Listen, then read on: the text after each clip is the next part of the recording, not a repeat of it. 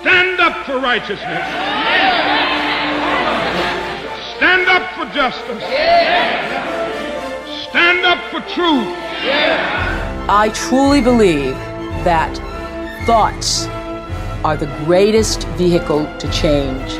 We do not care whether the cat is black or white, as long as it can catch mice. We choose to go to the moon in this decade and do the other things, not because they are easy, but because they are hard. Victory in spite of all terror. Victory however long and hard the road may be. To those waiting with bated breath for that favorite media catchphrase, the U-turn, I have only one thing to say. U-turn if you want to. The ladies not for turning. The best way to appreciate the nature and objectives of an enemy is to observe him in action, is a quote from the first director of the Federal Bureau of Investigation in the United States, J. Edgar Hoover. I thought this was an apt quote for our guest today, a former sleeper agent in an elite KGB spy unit who spent over a decade undercover in the United States at the height of the Cold War, who ultimately met his fate, care of the FBI. Our guest today is Jack Barsky, a long-serving former KGB spy who, during tensions between the USSR and the United States, immersed himself into American society, living a double life full of intrigue and illusion. He stealthily built a corporate career, serving as Chief Information Officer for leading companies in critical industries. His work was recognised and awarded the Order of the Red Banner by the Kremlin, before breaking protocol and choosing not to return home. After being discovered by the FBI, Jack has since renounced long-held beliefs and shared his stories, authoring the book Deep Undercover, My Secret Life and Tangled Allegiances as a KGB Spy in America, and has been a consultant and speaker on matters relating to counterintelligence and espionage. Hello and welcome to another episode of No Limitations, a show where we speak to elite, world-class performing men and women and unlock the secrets and influences that have shaped their destinies and that you could apply to your own life. For our first-time listeners from all over the world, please don't forget to follow on your preferred podcast platform and share with your friends and colleagues. And for our listeners in Germany, the United States and Canada, a big hello. I am your host, Greg Robinson, managing partner of Blenheim Partners, board and executive search firm. In this very different and personal discussion, Jack draws back the Iron Curtain and takes us into the clandestine world of international espionage. From his beginnings as a high-achieving East German student recruited by the Stasi, trained in spycraft in Moscow, and planted into the United States. We talk about the near misses and the events that transpired before coming face to face with the FBI and asking, what took you so long? So sit back and enjoy The Spy Who Didn't Come Home. Jack, welcome to the show. Hey, I'm glad to be talking with you. Australia is a dream for me to one day visit, Well, we look forward to having you down at our shores sometime soon, Jack. Jack, just to get us started, and for the people out there in Australia who don't know maybe what is happening in the broader aspects of espionage around the world, is the world at war at the moment? Okay, I would probably call it Cold War still, but it's a very intense Cold War in cyberspace. And I have some knowledge thereof because I'm well connected with ex-agents, U.S. agents, FBI, CIA, and I'm also very well connected with the cyber community and people who operate in cybersecurity. So, it's going back and forth. Now, we know mostly about, the Russians, what the Russians are doing. In that respect, I would say the NSA is pretty good at not bragging as to our capabilities, because we can put Moscow in the dark at night. Guarantee you. They can also do the same to us. So is it is it more intense than it was in the 50s, 60s, and 70s? Well, it's operating on a different platform that we would think, it doesn't hurt anybody. But, the capabilities that and the information that also is being extracted that way eventually can lead to attacks that don't require bombs anymore. Okay? And imagine if the entire, and I also worked in the energy industry in the U.S., the entire electric grid is extremely vulnerable, particularly because the lines are all above ground. We are vulnerable. One would hope that, well, okay, let me put it this way. The two most dangerous countries in the world, and the one most dangerous country is actually Iran, because they are on a mission, and they don't care if they die in the process because they know they will go to heaven. And in North Korea, not as much because they're not as capable. But when you look at Russia, and I go back to the Soviet Union, the Soviet leadership was not suicidal, and so the mutual guaranteed destruction actually held both the West and the Soviet Union accountable for the entire world, except for these two exceptions. And there's a possibility that other Islamic countries also go down that way. So is the role of intelligence gathering more heightened? I would say not necessarily, but it's more intense because we have the ability to use technology that, in my time, was barely in its infancy. So then, what makes a great spy? It depends upon. There's all kinds of different spies, right? Yeah. So I was an undercover illegal. So I operated as a lone wolf under an assumed identity. So there's a whole different, and I can read you the list of traits. The KGB was looking intensely for candidates that fit the capabilities that you have to have as a lone wolf. Okay, so let me read that for you. Quickness of intellect, high erudition, language abilities, bravery, focus, quick response to fluid situations, hardiness to stress, adaptation to completely new conditions of life, knowledge of several professions. So far, I fit all of them except I had only one profession. Well, now, this is my favorite. Well-controlled inclination to adventure, ease of transformation, and emotional stability. So the same does not apply, for instance, if you are running counterintelligence like the FBI. You will be working as a team. And also the ability to analyze is much more important.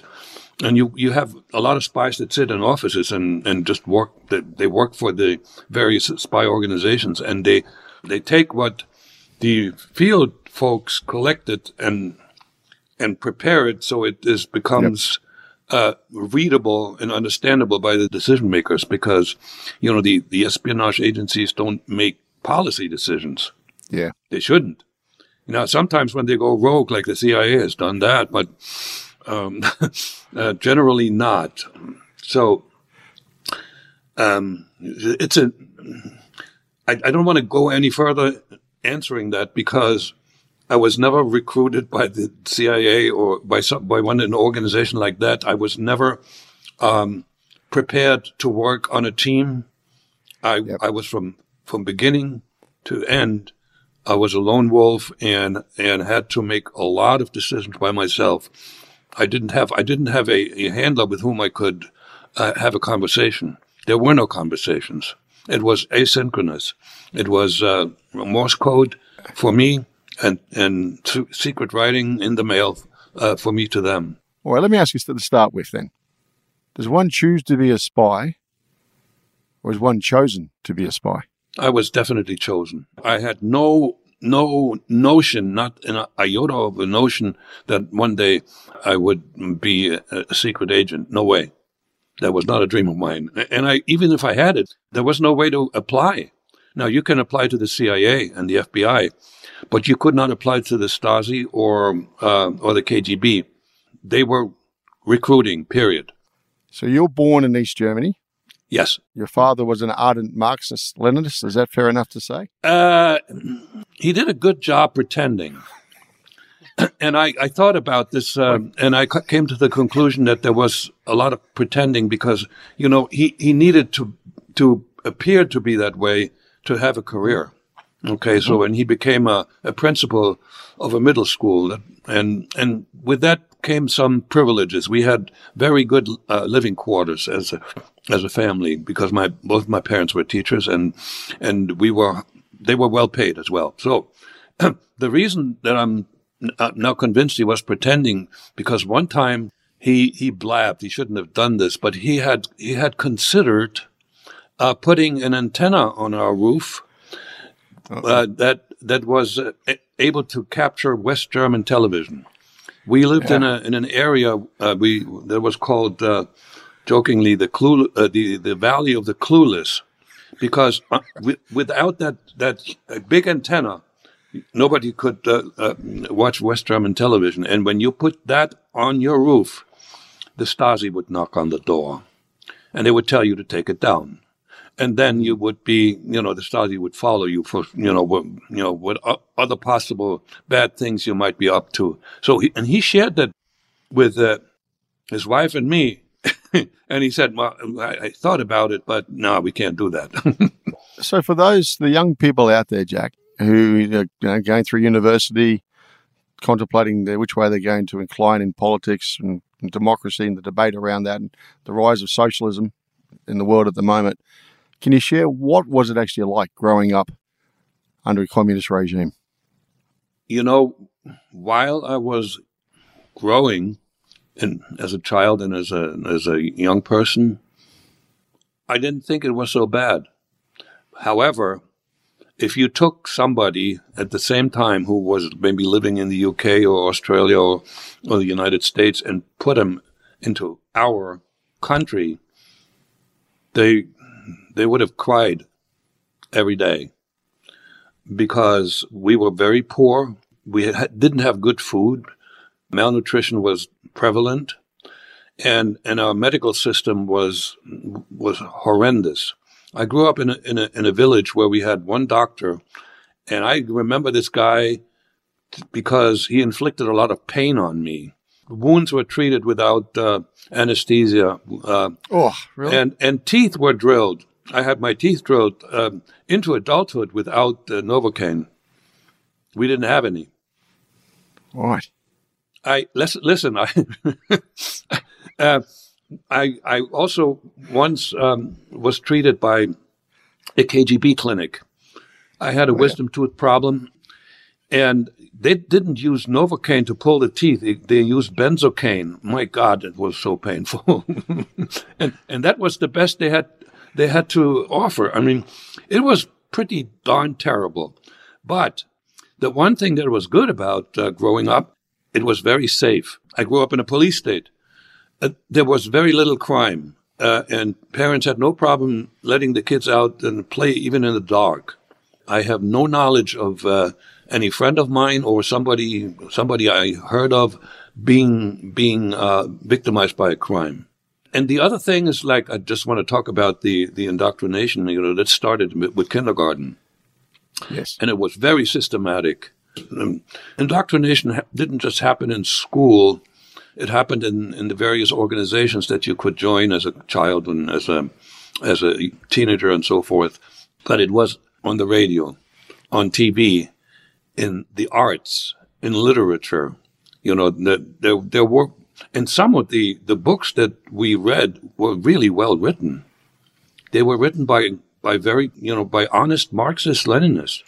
And when you get all of this together, not just like the intellectual side, when they say, well, this is what Marx has taught, and this is what Lenin has taught, that's not enough. The emotions have to come with it. And we were, my generation was intellectually and emotionally 100% convinced that Marxism, Leninism was the future of the world and the only way to go. What about as the individual? Individual? You're all the same in many regards, are you not? Yeah, the collective. Ambition, you can only go so far, can't you? The collective was valued over individualism. However,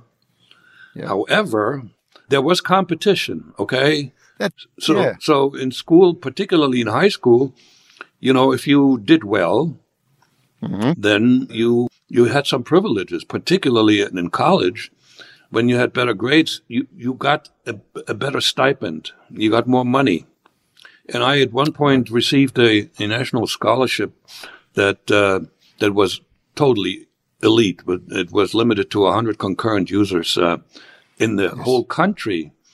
And my stipend went from 200 marks to 450, which that kind of money I didn't know what to do with because there weren't too many good things that I could buy. I do know a little bit about Eastern Europe, and I've been through there quite a bit during my life.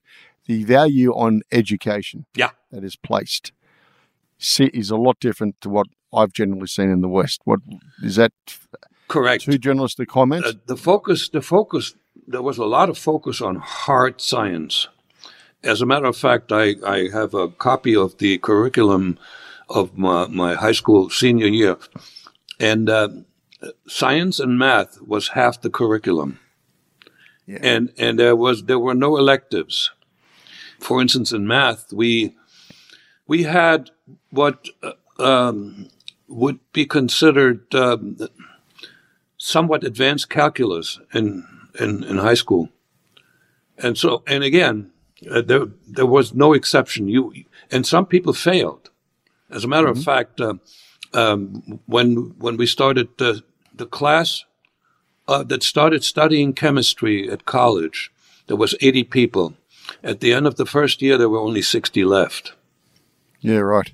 Because the other 20 couldn't handle it. So it was hardcore. Yeah. There was a little music, there was a little art appreciation, and there was gym.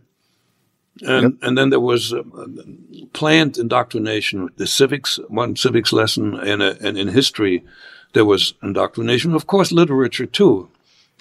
Yep. We read some books that, were just like infused with communist ideology. And are you being watched on a regular basis, do you think?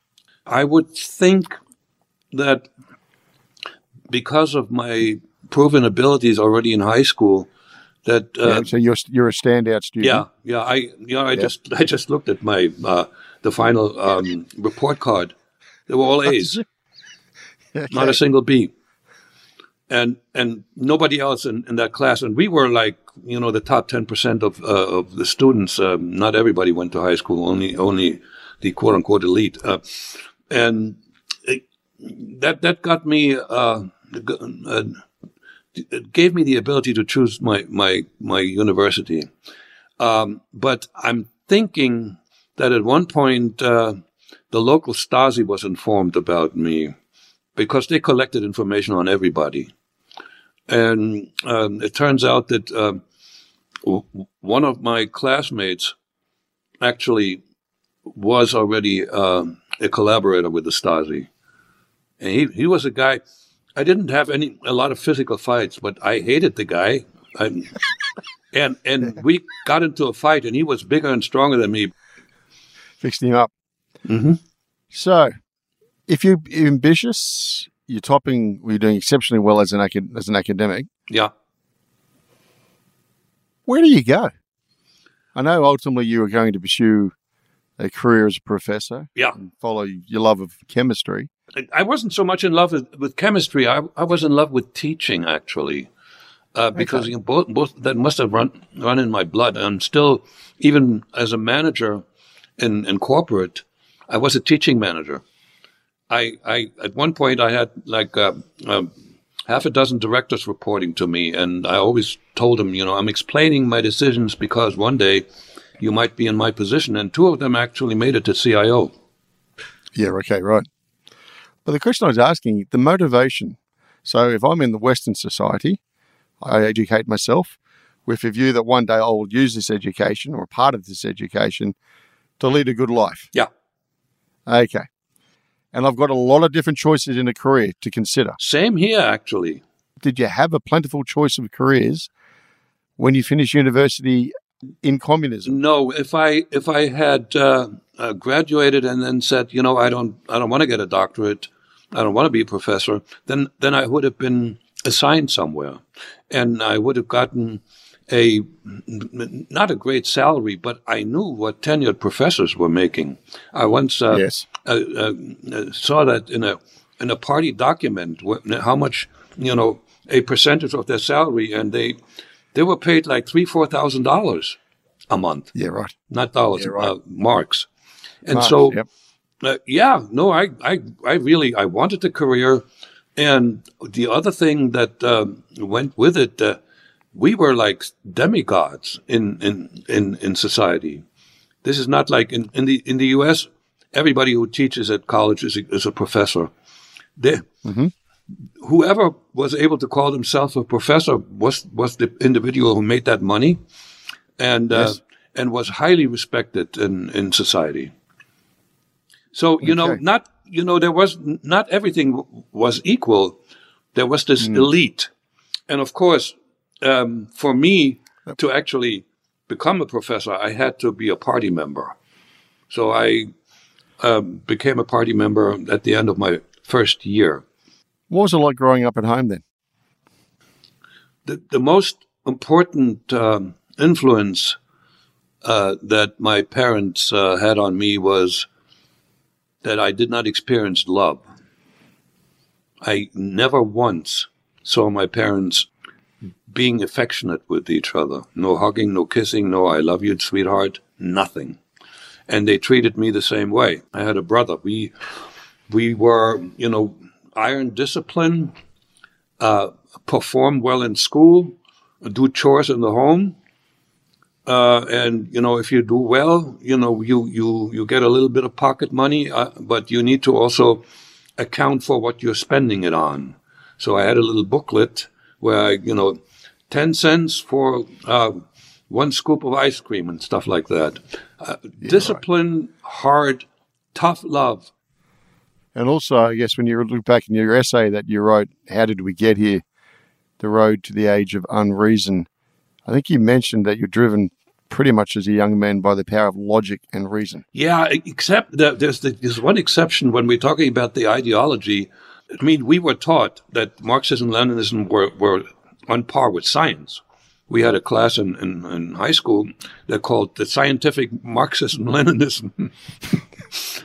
And, there's logic within the Marxist construct, but it's false.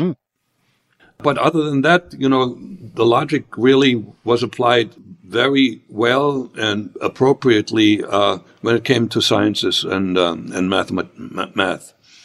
So, yeah, of course I had feelings, but my feelings were like immature, not well developed. So you go to university. Mm-hmm. Were you doing well at university? Yeah. Partially because I was one of the smartest, but I wasn't necessarily the smartest. You're right. And already one of the foundations of becoming a really good spy was already visible. And I wasn't aware of that, but I was a really good manipulator. So here's the one where I got my reputation. I was doing well. I was, an A student mostly, but we had small sessions, class sessions with one of the professors was really arrogant, because he was just like, he was looking down on us. And we had just covered in a lecture some how to derive a certain formula of about 15 steps in thermodynamics. And for the heck of it, I memorized that the night before the small session. And then the little assistant professor, who nobody liked, but he said, we're going to have an exam and you better memorize this formula. And I, like a wise guy, said, if you don't remember it, you can just derive it. And he thought, I got this guy. He said, Mr. Dittrich, come to the blackboard and derive away. And I went there and very, very methodically did exactly that. And that, I mean, my fellow students, they were grinning and because I showed them up. But what he took away from that was that I was an exceptional student. And he shared this with the other guys that, that taught different parts of chemistry.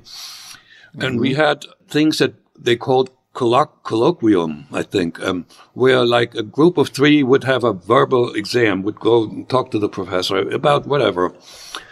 The result of my performance was that I always was the third to be asked, and I always got the toughest question. And I tell you, there were many times when I wouldn't have had an answer to the easy questions. Yeah, interesting. So, so I created a reputation, and I was very ambitious, very ambitious and very, very convinced that there was no limit to my rise through the ranks. Okay, so stand back, and I'm thinking if I'm going to make an approach to you from a spy approach, right? Mm-hmm. You're a classic, aren't you? I'm a classic? You're definitely in my radar. Of course you are. You're intellectually arrogant. Yeah. Right? You're challenging. You're ambitious. Yeah. Don't we want you on our team? You bet. But you also have to figure out. Setting us. You absolutely. You got to be one of my top targets. Surely. Yes, but I also have to believe in the cause. Yeah. And aren't I testing that? Aren't I testing that in the background anyway? Yeah, of course. And it was known because I was very active in the youth movement and at university. I was a party member, and I had an unblemished record in that regard for sure. So what happened? Did you get a knock on the door one day? Yeah, I was, and that was interesting in hindsight. I put this all together. How did that person know that I was there? He had inside information, because I lived in a dorm room that I shared with another fellow, but he always left the town we studied in and went home over the weekend because he could. I couldn't. Yep. I was too far away.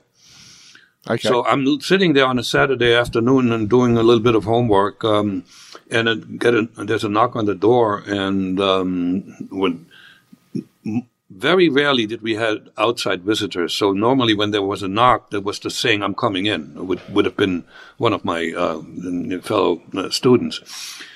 Yep. And there was nothing. So I had to say, come on in, please. And here comes in this German fellow. There was somebody who spoke perfect German, and he introduced himself as a representative from the company called Carl Zeiss Jena. That was the number one company in town, and it was actually a company that was rather competitive internationally. They made high quality optics, and that company still exists in Germany today.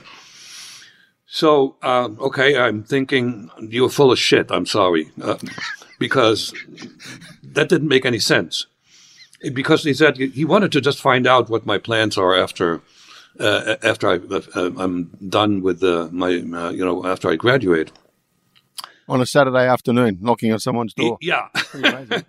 and the guy was a total idiot, and this was such a bad cover story because everybody who knew something about the system knew that nobody recruited students. You had two choices. If you were in the top 10%, you could stay and get your doctorate, and then most likely you possibly could become a professor or a lecturer or whatever. There were different titles, but most people with a doctorate were then assigned to industry. And so his backstory, his cover story was completely idiotic. So I immediately thought Stasi. It made sense because he spoke German. But I played along. We did a little small talk, and then maybe 10 minutes into the conversation, he did a 180, and he said, "You know what? I have to admit, I'm really not from Karlsruhe. You know, I'm from the government." Oh, right. He set himself up for a question that would have been difficult to answer, but I only thought it. I didn't say it. I wanted to play him. I could have asked, "What part of the government?" That's right. You know, and then, you took the bait. Yeah, and then he said, and I knew I wasn't afraid of the Stasi. I knew I had done nothing wrong. So that was not a hostile interview. And he asked the question, the crucial question that he came to ask: could you picture yourself one day working for the government? And so I gave him the answer that he really liked. I said, yes, but not as a chemist. So we communicated between the lines. So okay. I gave him an answer to the question that he didn't ask. Would you like to be a spy one day? And I figured it had to be along those lines, right? And I said not as a chemist. So he knew there were chemists who worked for the Stasi in the forgery department, for instance. Yeah, but you're not going to be one of those. No. So that was the inclination for adventure that made me give that answer, and knowing that, my God, this would be great. I could travel and I could live the good life. I mean, I would be very special. And, you know, in my mind, I also knew that I would be breaking laws everywhere. And I didn't like the law. I was always a contrarian, and I didn't like to be told what to do and where to go. But I had to, like, you know, I was aware that I couldn't actively pursue that kind of an attitude. I had to fit in. But inside, I wanted to be free. So, Jack, I work in the world of executive search. Yeah. We've got to make approaches all day long to the leaders in business or in society. But they've also got the challenge themselves. They've got to bring in the future leaders. I'm interested in how you were courted through this process. So you're speaking at riddles between each other, inferring stuff. Okay, yes, I'll come on board, but not as a chemist. Right. Potentially. What's next steps? Well, the next steps, he invited me to lunch, which is the German version of dinner, a good meal, and always a glass of beer at the best restaurant in town. And when I showed up there one day, he was sitting at the table, and there was another fellow at the table, and he got up and walked towards me and said, "Come on. This is, by the way, this is Herman. We are working with our Soviet comrades." And then he said, "I got to go." And so it was me and Herman. Okay. And so I knew that I was with the KGB. Man, so Herman is a handler? Yeah. He spoke with a Russian accent, and he was a local agent, sort of like he played a similar role to the role that Putin played when he operated in Dresden in East Germany. Liaison with the Stasi, some recruitment, and some minor tasks, but certainly not hardcore espionage. Okay. So and Herman and I met informally for like 18 months. So he just like really. What's this on every couple of weekends? He analyzed me, and here's what came in handy as far as our interaction. Since I did not have a close relationship with my father. I mean, I never had a father-son talk with him. He just he was useless as a father, other than disciplining me and occasionally hitting me with a belt. Right. So here's a gentleman who is a few years older than me, maybe 7, 8, 9 years older. Yep. And he became a father figure. So I shared everything that was in me with this guy. Everything. But he's preying on that, isn't he? Well, that was... He's manipulating you just as much as you manipulate others. I don't know if he's manipulating me, but he gets to know me really well. He's not going to be your best friend, is he? I think, yes. because is he or not? As a handler, you want to be the best friend of the person that you're handling. You got to give at least the impression, and that means you have to be genuine. Yeah. Okay. So that's the forgery of trust. Yes. Okay. Yeah. All right. That was important, and also what helped me, and so he could. I guarantee you. And I wasn't aware of that. I just liked interacting with him. That every time we had a talk, he went back and wrote a report about it. And that pile probably got pretty thick. And he also gave me some tasks. And the one thing that I liked... what sort of tasks? Okay, one of them I hated, like the pest, investigations under false flag. Also, so I had to... What do you mean? I had to. He gave me an address and a name of in most cases that may have been a house in the suburbs, and I had to do a couple of them, and I had to ring the bell and introduce myself as somebody who I wasn't, and then find out some information that this person knew. And in this one case, it was about finding out some information about a relative of that family who lived in West Germany. So my false flag was I introduced myself as a student of sociology, and I have this task. I have a survey, and if you wouldn't mind, could you answer some of these survey questions? And people wouldn't say no to that. You know, a lot of them were innocent, but some of them were somewhat directed, so that all of a sudden, in the informal part, when the interview was over, we were talking about, our relatives, and I volunteered some of my information, and this lady volunteered some of hers, and so I collected something that she didn't know what it was for. Okay.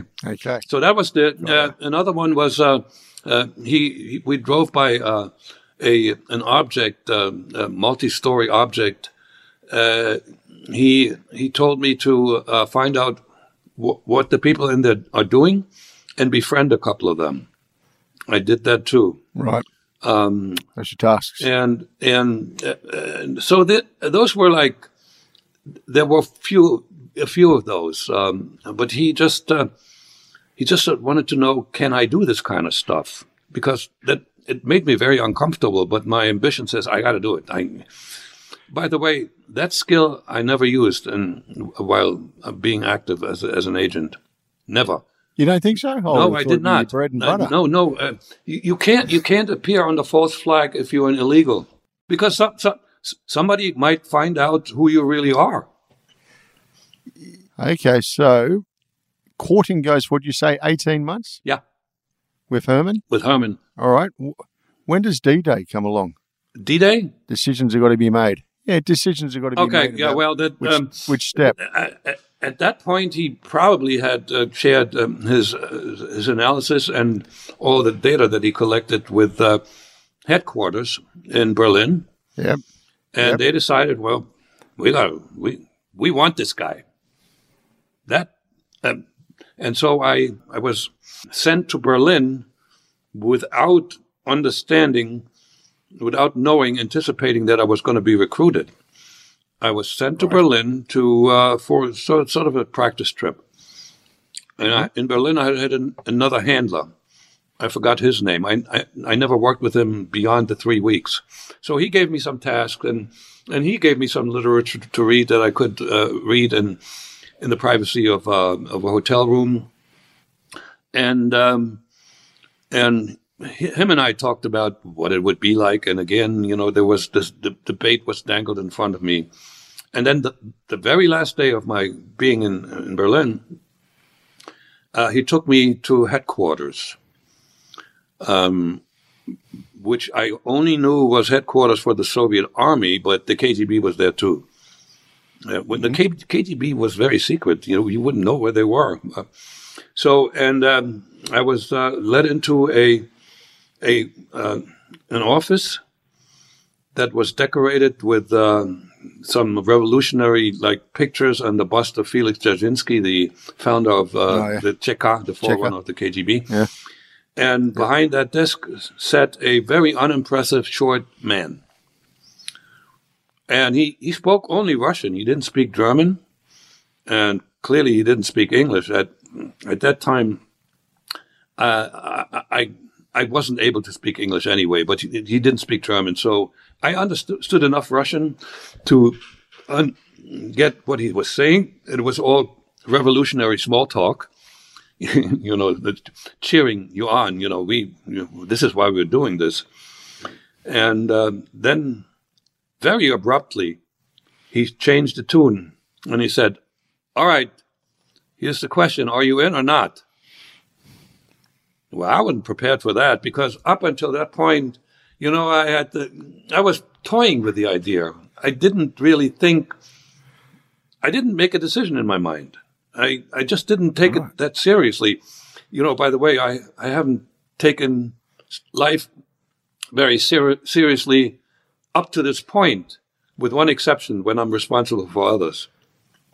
And that's the adventurous nature of me. So I was just playing around with the idea. And so I played for time. I said, I don't know. I'm not really trained. I don't know if I can do the job. He said, well, we determined that you can, and don't worry about it. We will train you. But it's one thing I got to tell you. We will work only with people who can make good decisions very quickly. So you got until tomorrow noon. That made for a sleepless night. You're listening to No Limitations with special guest Jack Barsky. On our next episode, I sit down with Alan Beecham, Managing Director of Toll Group. We all form connections and relationships with people that we work with. The person who gave me my first management start in Rolls-Royce moved over to a Formula One company and one day somehow tapped me on the shoulder at a point where I was probably vulnerable and said, I'm working over here, do you want to come and have a go? And I said, oh no, I'm going to stay in Rolls-Royce for the rest of my life. This is a great company. And he said, just come and have a look. And he showed me the car, he showed me the racetrack, and I promptly resigned and went to Mercedes. Be sure to join us on our next episode. And now, back to the show. Okay, so you go back to that hotel room. You've got to give a decision by lunchtime tomorrow. Back and forth. When did you arrive at the decision? In the morning? Pretty much, and it wasn't there wasn't a decision based on analysis. This was driven by feelings, like many of my other important decisions. Debate won over. The adventure, the good life, the ability to see the West, the ability to break the law. This is all feeling based, and the pride that came with being recruited by the most powerful espionage organization in the history of the world. So you can't say no to that. Even though, I had a hard time, leaving the town where I studied and where I worked as an assistant professor. I had to say goodbye to a good career, and I had to say goodbye to my family, and my family was my basketball team. Okay, we were like really tight, and I had no problem saying goodbye to my mother, and my father was not in my life anymore. There was a divorce, but and once the decision was made, I never looked back. Okay, so you've signed up. You're in with the KGB. Yep. You can't speak a word of English yet. Nope. The school English I had practically forgotten. So there was nothing there. So what is indoctrination to the KGB? Oh, important. I had to believe. I had to absolutely believe. And I had to believe that I joined an organization that would be instrumental in bringing about the workers' paradise on earth. I believed that with all my heart. Okay. All right, so you're a believer. Do you then leave Berlin and go to Moscow? What happens? Oh, no. I got to tell you that first I went to Berlin. And they wanted they trained me to go to West Germany because the first thing that they gave me to read was the West German Constitution. And I had to. They told me that everybody who operates in a foreign country needs to learn another language. And they gave me a choice, and I picked English. Mm-hmm. And it turned out that I learned it very rapidly and quite well. And it turned out that I didn't speak it like Arnold Schwarzenegger. I'm the party pooper. So, because I had this innate ability to imitate sounds. Yeah, right. And that is what really the light bulb went on at the center in Moscow. They had a candidate that they could train well enough to go to the U.S. as a born citizen, to pretend to have been born there, which most illegals, it may well be that all the others were smuggled in through third countries. Their favorite country was Brazil. Still is today for Russia, because it is supposedly very simple. I once had an interview with somebody from Brazil, and it's very easy to gain Brazilian citizenship. So you live there for a couple of years, and then you come legally to the United States. But having been born there, there's no little red flag possible. I've always been here, right? And so that's how I wound up in Moscow. 2 years. When you joined the KGB, now, and this is people who got to think through. When I join an organization, if I join Coca-Cola, or if I join a big mining company, part of my education, my indoctrination, I learn a great deal about the organization, from what the CEO does all the way through to the first junior. In other words, I understand all the mines around the world. I understand what minerals they sure. they source, etc. That's not KGB, is it? How much did you ever know about the organization? None of that. And I was smart enough not to ask anything. I never knew until I was able to do research after I left the KGB that I was in the Directorate S. That was the directorate in charge of illegals. Under the first directorate, which was espionage. The second directorate was counterintelligence. There were like 30 different directorates, and most of them were sort of they were the police, the secret police, the folks that put people in gulags and so forth. The KGB had at that time 500,000 full-time employees and several million volunteers. It's very powerful. Yeah, absolutely. So just quickly, Jack, you've gone to Moscow, and you said you're learning the tradecraft. What does that look like? And is that the basis for all espionage thereafter? It's all the skills that I didn't have. These are skills. These are not talents. There may be some talent behind it, but typically the skills. So first of all, cryptography. We communicated, and we had encrypted and messages going both ways, and they were double encrypted. And I was told, and the algorithm was a manual one for the most part, and I was told that this was the algorithm at the time was not breakable unless you exceed 200 usages. I bet you with supercomputers can break them now. Yeah, right. So that was one. Secret writing, how to put secret messages on an open text in a letter. That was my way to communicate with the center. Okay. Being followed, tracking, all that stuff, I guess, was all part of your spycraft. Oh, yeah. Well. The other things, surveillance detection, that was a key element of my training. We did a lot of practice runs in Moscow. Fundamentally, that is you going out into the city. You have to do it in a city.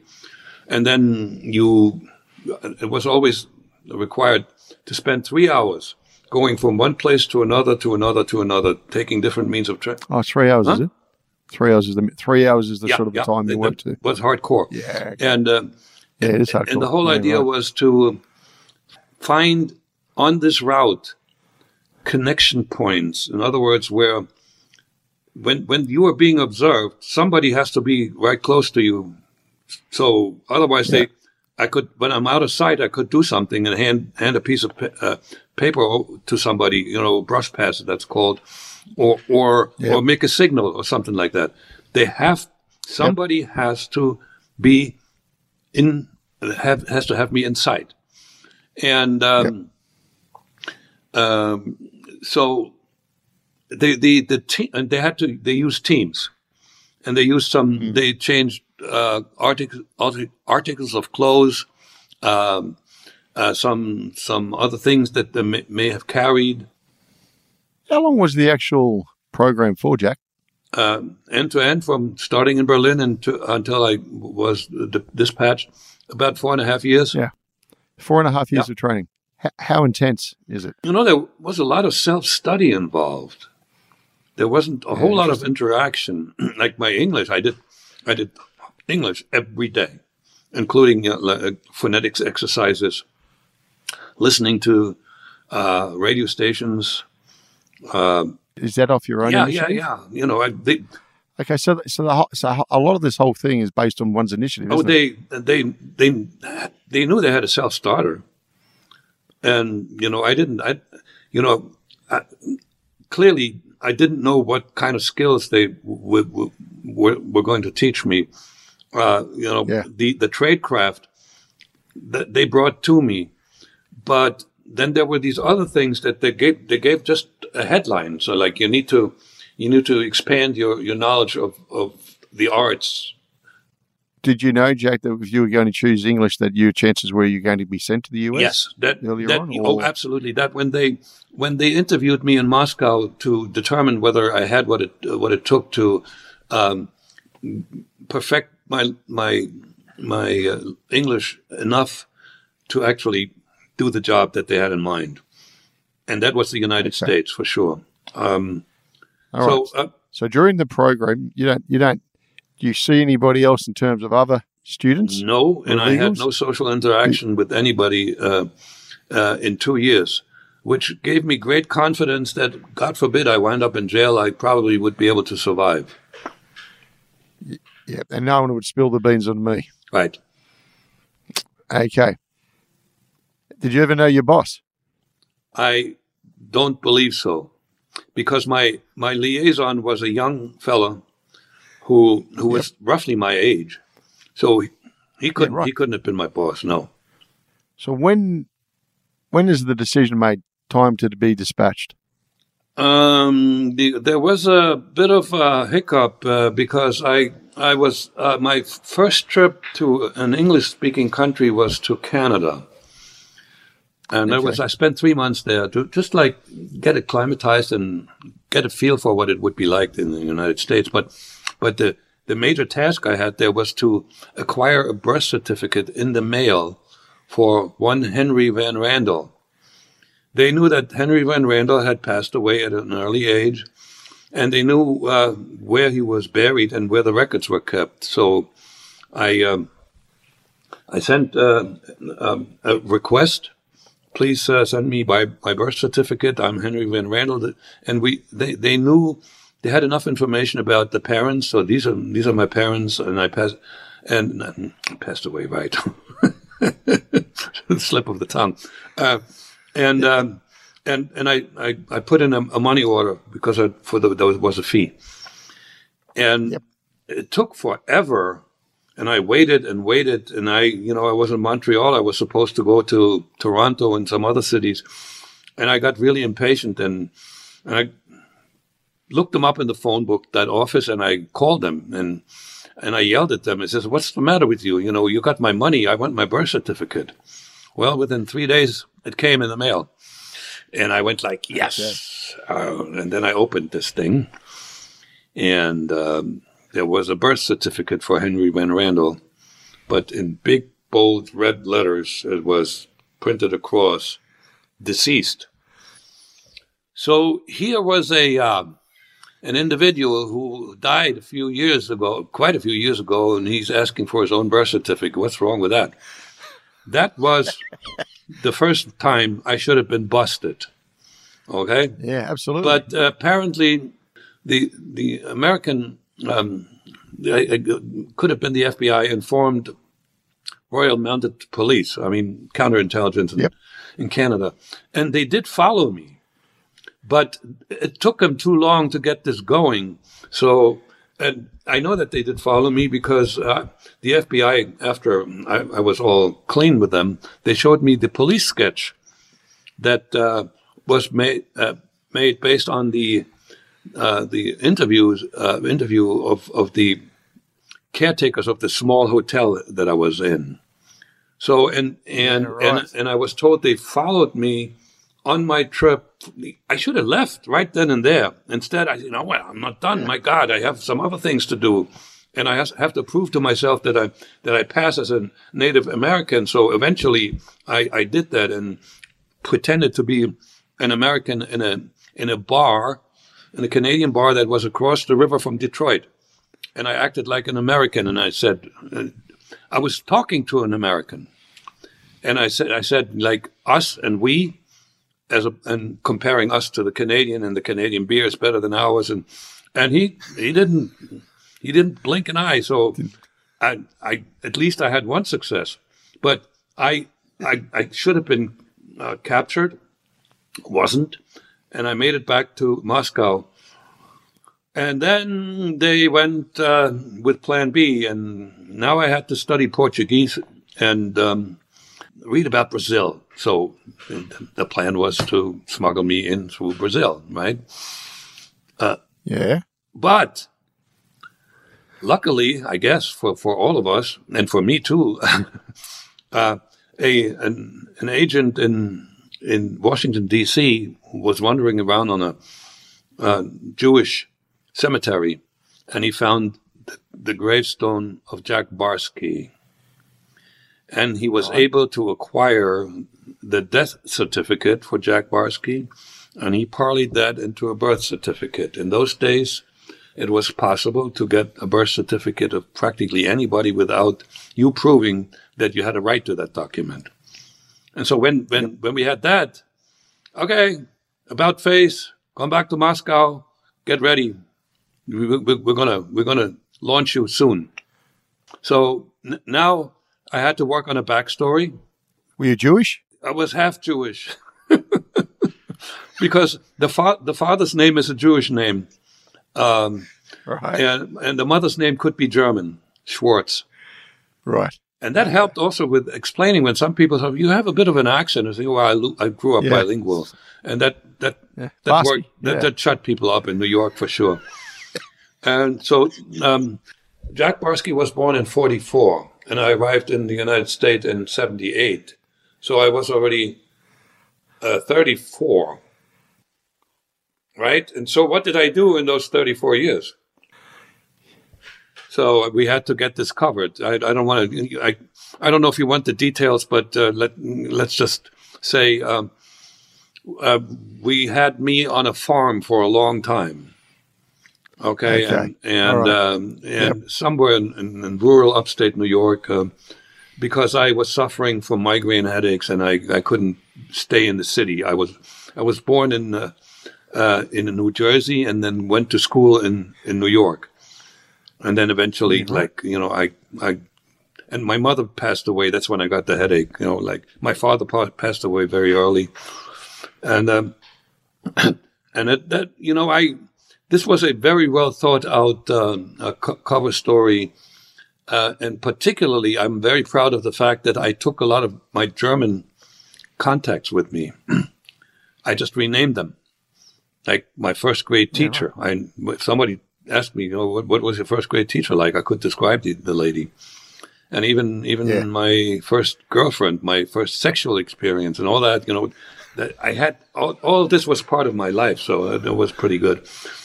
And so spent maybe another 6 weeks in Moscow, and then off I went. I had with me, I was dressed in West German clothes. I had a false West German passport. I had one suitcase that had some extra clothes, and it also had a shortwave radio. The Barsky birth certificate was in a secret compartment in a carry-on, and $10,000 in cash. So what was the route in? What was the route into the US? Which way did you come in? It was the most complicated trip in my entire life. So we wound up in Belgrade, Yugoslavia. Oh, really? Yeah. Well, okay. In hindsight, I figured why they made the trip that way. This was a somewhat friendly country. It was a communist country. Yep. And then from a somewhat friendly country, I went to a neutral country, Vienna, Austria. From a neutral country, I went to a NATO country. And then from there, that was Italy. And from Italy, I took a plane to Mexico City, simply because they figured, I shouldn't arrive in the United States jet lagged. I spent a week in Mexico City.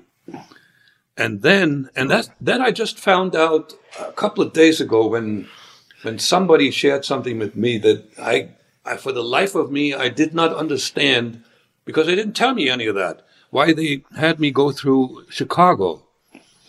I bought a ticket on American Airlines that went to my hometown. I was now traveling with a Canadian passport. I bought a ticket to Toronto, and with a stopover in Chicago, and that's where I stayed. Uh-huh. Now I think I know why they had to go through Chicago. Literally, I had only one question. So, you live in Toronto. What are your plans to do here? So I just want to take a look at what Chicago is like. That was all. Now, I was prepared for a whole lot more. And I would have failed an aggressive interview. No matter how skilled and how good my backstory, it wouldn't have held up. That was the second time I should have failed. So, just out of interest now, so everyone's listening to this, very different life you're pursuing. Paranoia? No, fear? None. Why? Because I wasn't wired to operate on fear. There's two things, it's the wiring, I did a lot of things. Took a lot of risk even as a child. I would climb trees that you shouldn't have climbed, and be on a branch that broke off and fall down and get injured, and then I do it again. And right. But the other thing, as I went through high school and college, and then the training in the KGB, and everything I touched, I was pretty much the best at it.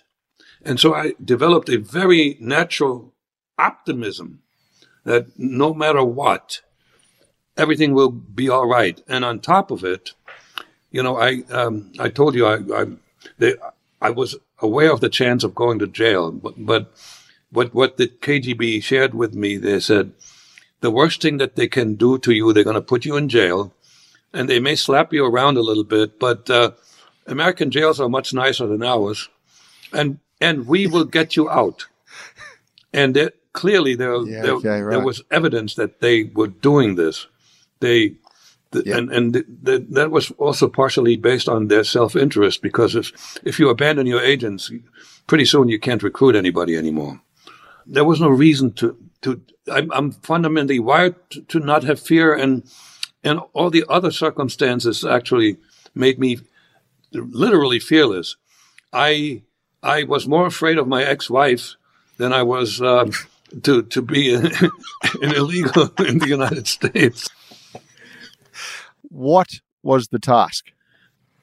At the end of the day, what were you set out to do? The task that they gave me was the only one that I knew. And what they were telling me, first of all, the first one I knew was establish yourself as an American and acquire the right documents that will make you an American. The birth certificate wasn't enough. Now, you could get on a plane. Those days, you didn't have to show anything. You at a hotel, yes. Most hotels wouldn't ask you for anything either. But in order to become an American, I had to have an identity document, and it still is today, a driver's license of the state where you live. And then in order to have a job, you had to have a Social Security card. And those documents, we were focused on those. And then when I had all of those, go for a passport after you have a job. Okay? And this is where the idea of becoming rich actually could have become reality, because the whole idea was, with that passport, relocate to a European country that speaks German, Austria or Switzerland, and open up a business. And the KGB had plans to funnel a bunch of money into that business. And within a couple of years, I can repatriate that money, show up in the United States, move to Washington, D.C., and join a country club that is next to the Pentagon or closest to the Pentagon. I would have been an incredibly dangerous agent that way, because that would have set me up to mingle with people, the so-called ruling class, the rich, the government officials, and so forth. Well, I failed to get the passport. That was the third time I should have been busted. And this is, you laughing, and I'm laughing about it too, because I made that was based on a mistake that I made. I was advised to go to the passport office in person. That was bad advice. I don't know why they made me do that. I could have asked for a passport via the mail. So I showed up with my driver's license, with my birth certificate, and the filled out application. So the clerk took it all, and I went back to wait a little bit, and then he waved me to his counter. And so here I got to tell you where the mistake was. The application had a number of questions, that had to do with when you were born, where you live and all that, address. Mm-hmm. And then one question, what do you do for work? That was mandatory. And another question, what are your travel plans and when are you going there? That was optional. So, and this is the really bad mistake I made. I honestly wrote messenger because at the time I worked as a bike messenger.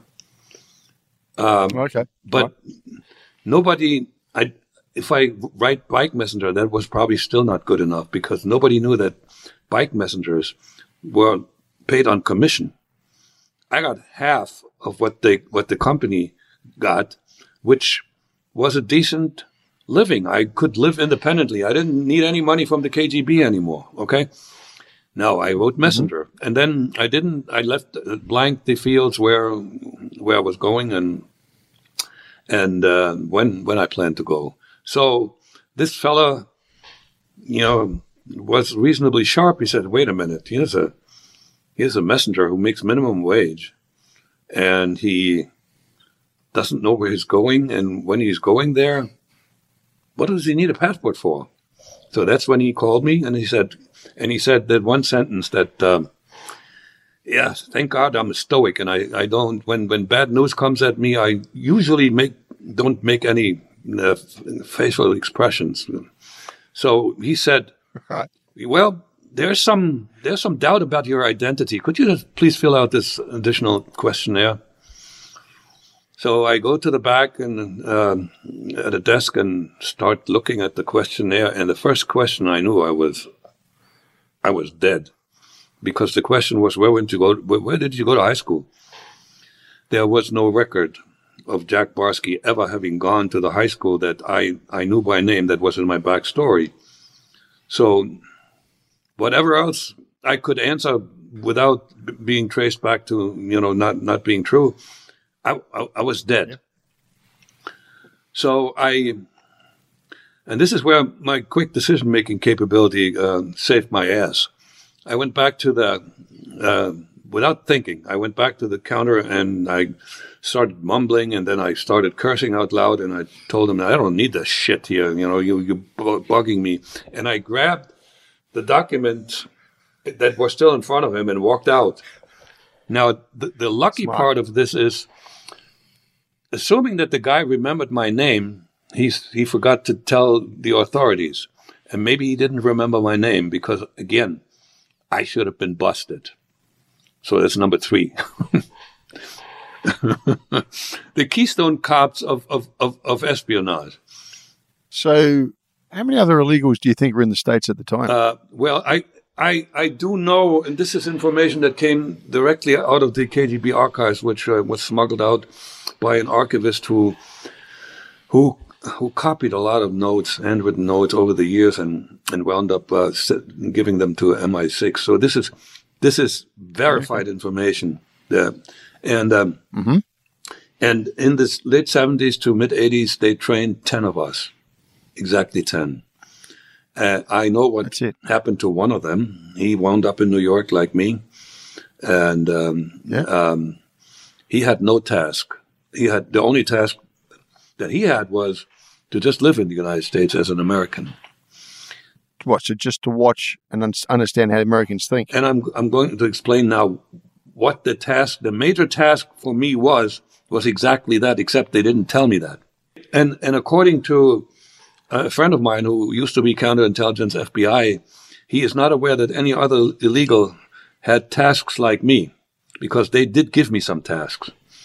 And that was probably the reason that I must have been a standout, because everybody else whoever was there lived like an American.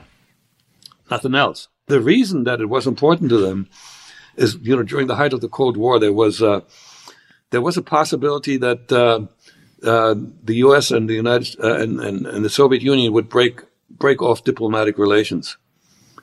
In which case, because most, if not all, the KGB spies were diplomats at the UN and in Washington, D.C., and we would be the only ones left over. Now, I wasn't told this, and I was not given any instructions as to what would have to be done in that kind of an emergency, but they certainly would have given us something to do, and that something probably would have been rather dangerous. Was the task always to be there for a long period of time? There was a hint that it was not made explicit, but I was under the impression that we were looking at a 10-year time frame.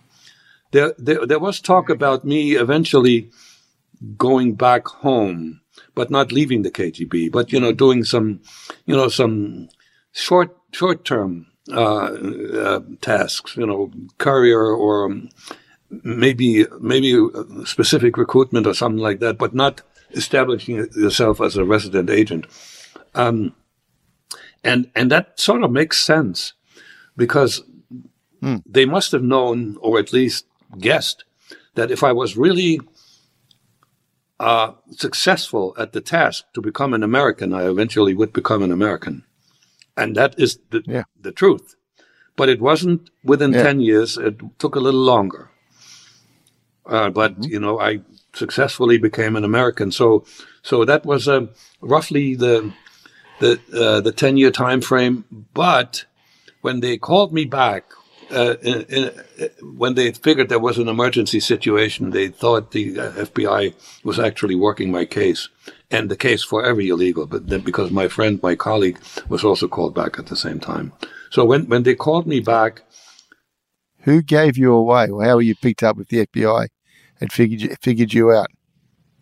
So I was just telling you that they were already past the 10-year limit. It was already 10 years and 3 months, and there was no indication that I would go back in a non-emergency situation. So I was actually too valuable, and they had also given me a task to collect some technology, buy some technology, and give it the stuff that was on the do not trade list that couldn't be sold to communist nations. I couldn't find any hardware, but I stole some software, because I had access to original software when I was working at MetLife. The security precautions were non-existent. Okay, because you'd built yourself a career in technology after finishing college. That's right. Okay. Yep. Okay, so you're doing that in 10 years. What, 3 months? Yeah. They're saying, come back. Bam. It was we had a signal system. There was I had to tell the KGB the route I would take going to work, and it was roughly about a 10-minute walk to a subway station, and the signal spot was a steel beam supporting the elevated portion of the A train that went to Manhattan. And this is one. It was still like pretty dark. It was in December, middle of December. I make my way to. I'm still a little bit sleepy. It was maybe 7 in the morning or 6:45, and routinely I look at that spot and bam. That the thought that popped into my head, and sorry for the curse word, but it makes it clear how it hit me. I say, "Oh shit!" Well, that was totally unexpected because all this the things that I did to find out whether somebody was actually investigating me indicated there was no danger. And again, I had some really clever things. For instance, I would have known if somebody had gone through my apartment, guaranteed. Because I had a drawer that had an overhang. It wasn't flat. You couldn't see from above that there was a little gap when it was closed. And if you opened the drawer and you didn't close it exactly to have that gap at 8 millimeters, I knew you were there. And I think even the best searchers would not be able to find that. And I also placed the radio at a certain distance from the edge of the. Somebody may have just looked at the radio and stuff like that, and I knew the frequency exactly that I had dialed in. So anyway, no sign whatsoever. So I just I went numb for a while, but my stoic self took over, and I went to work. I couldn't. Well, hold on. What did you see at the subway station? Oh! It was a pretty big red dot, the size of my fist, that was screaming at me. That was the emergency signal. By the KGB. Yeah, somebody went there at night and put that signal there. Yep, and it must have been really late at night because there was a lot of traffic in that area, and it must have been when in between trains where there were no trains coming for 20, 30 minutes.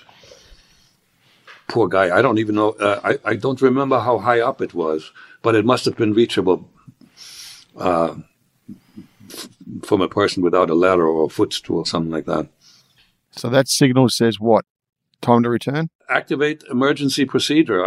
We had a pre-arranged emergency procedure. At one point they had given me in a dead drop operation a bunch of, I don't know if they were real or forged, 2 Canadian documents, a birth certificate and a driver's license. And I hid this in a special location in a park in the Bronx, north of Manhattan. And and I also had done some reconnaissance to see how easy it was to cross from the United States side of the Niagara Falls on a bridge on foot to the Canadian side. And I found out, you can go there and nobody would ask for identification. So it was really easy to do. So the whole plan was go get the documents just in case you need them, and then just make a beeline to the border and show up in Ottawa in the Soviet embassy, and we will get you out. We will, provide you with documentations, and you can get on a plane and fly back home. Okay. Well, I didn't do it. I went to work, and the reason I went to work is not because I was frozen. I actually was frozen, but for a good reason.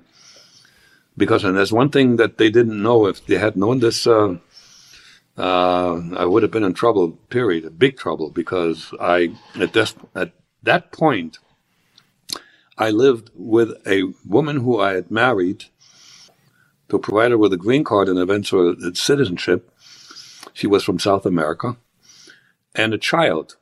18 months. She got pregnant on purpose. Your child? To keep me. Okay, right. So I am now very grateful that she did. But I was really pissed off. Yeah. But I did the right thing morally. I supported the child, and eventually I found a flat in an apartment where we could live somewhat separately. So when I did my spy stuff, I was far away, and I told her not to disturb me, and she never did. So you hadn't told HQ this is taking place? Not at all. Okay, so during the other part of the life, you've moved on from college and you've built this career in technology, and you were starting to work with major corporates, weren't you? Yes. And you've done well, in the personal, in the actual business life as well, haven't you not? I spent 10 years as a hands-on programmer, and I loved it, and I was really, really good at it. This really was much more interesting to me at that point than the spy stuff. Because for the first time in many years, I was able to do something creative, consistently creative, and also get feedback when you did a good job, because you can't lie to the computer. It'll crash. And I had lots and lots of good feedback.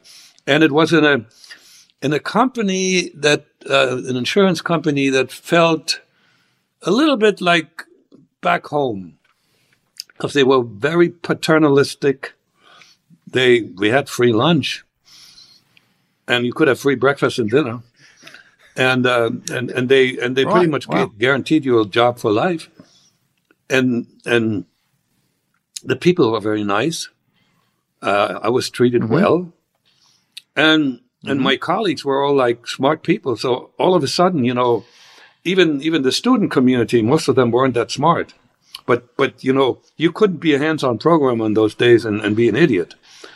So it was a nice environment for me, and I loved it. And at one point, before they called me home, there was like maybe I was on that job for 4 or 5 years. I was thinking to myself, man, I'm going to miss these people. I'm going to miss this job. Yeah, but hold on. Okay, I understand that. That's right. That's very kind of you to say that. And you're settling in, and you've got a great job, and they're really nice paternalistic people. At the end of the day, aren't you there to bring down the country in some form or another, if I could contribute to the motherland? You know what? This was an evolving dichotomy that I didn't feel comfortably thinking about. So what do? You put it in the back recess of the mind, or what do you do? Yeah, I was totally in denial.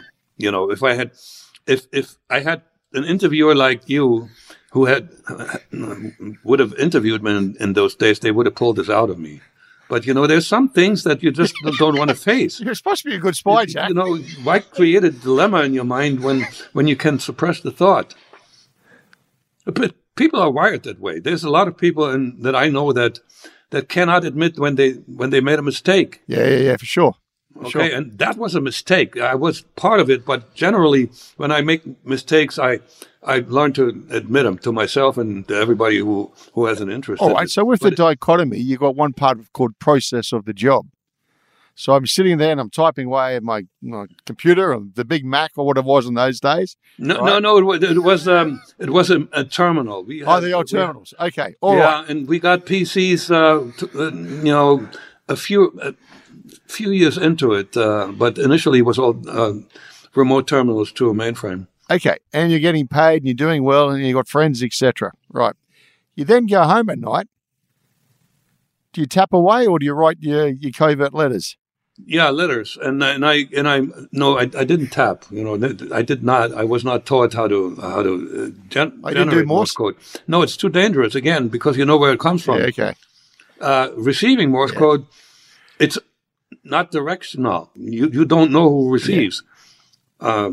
Okay, so okay. So what are you writing about? Are you writing about what the Americans are thinking? Carter then goes, and then the United States changes dramatically.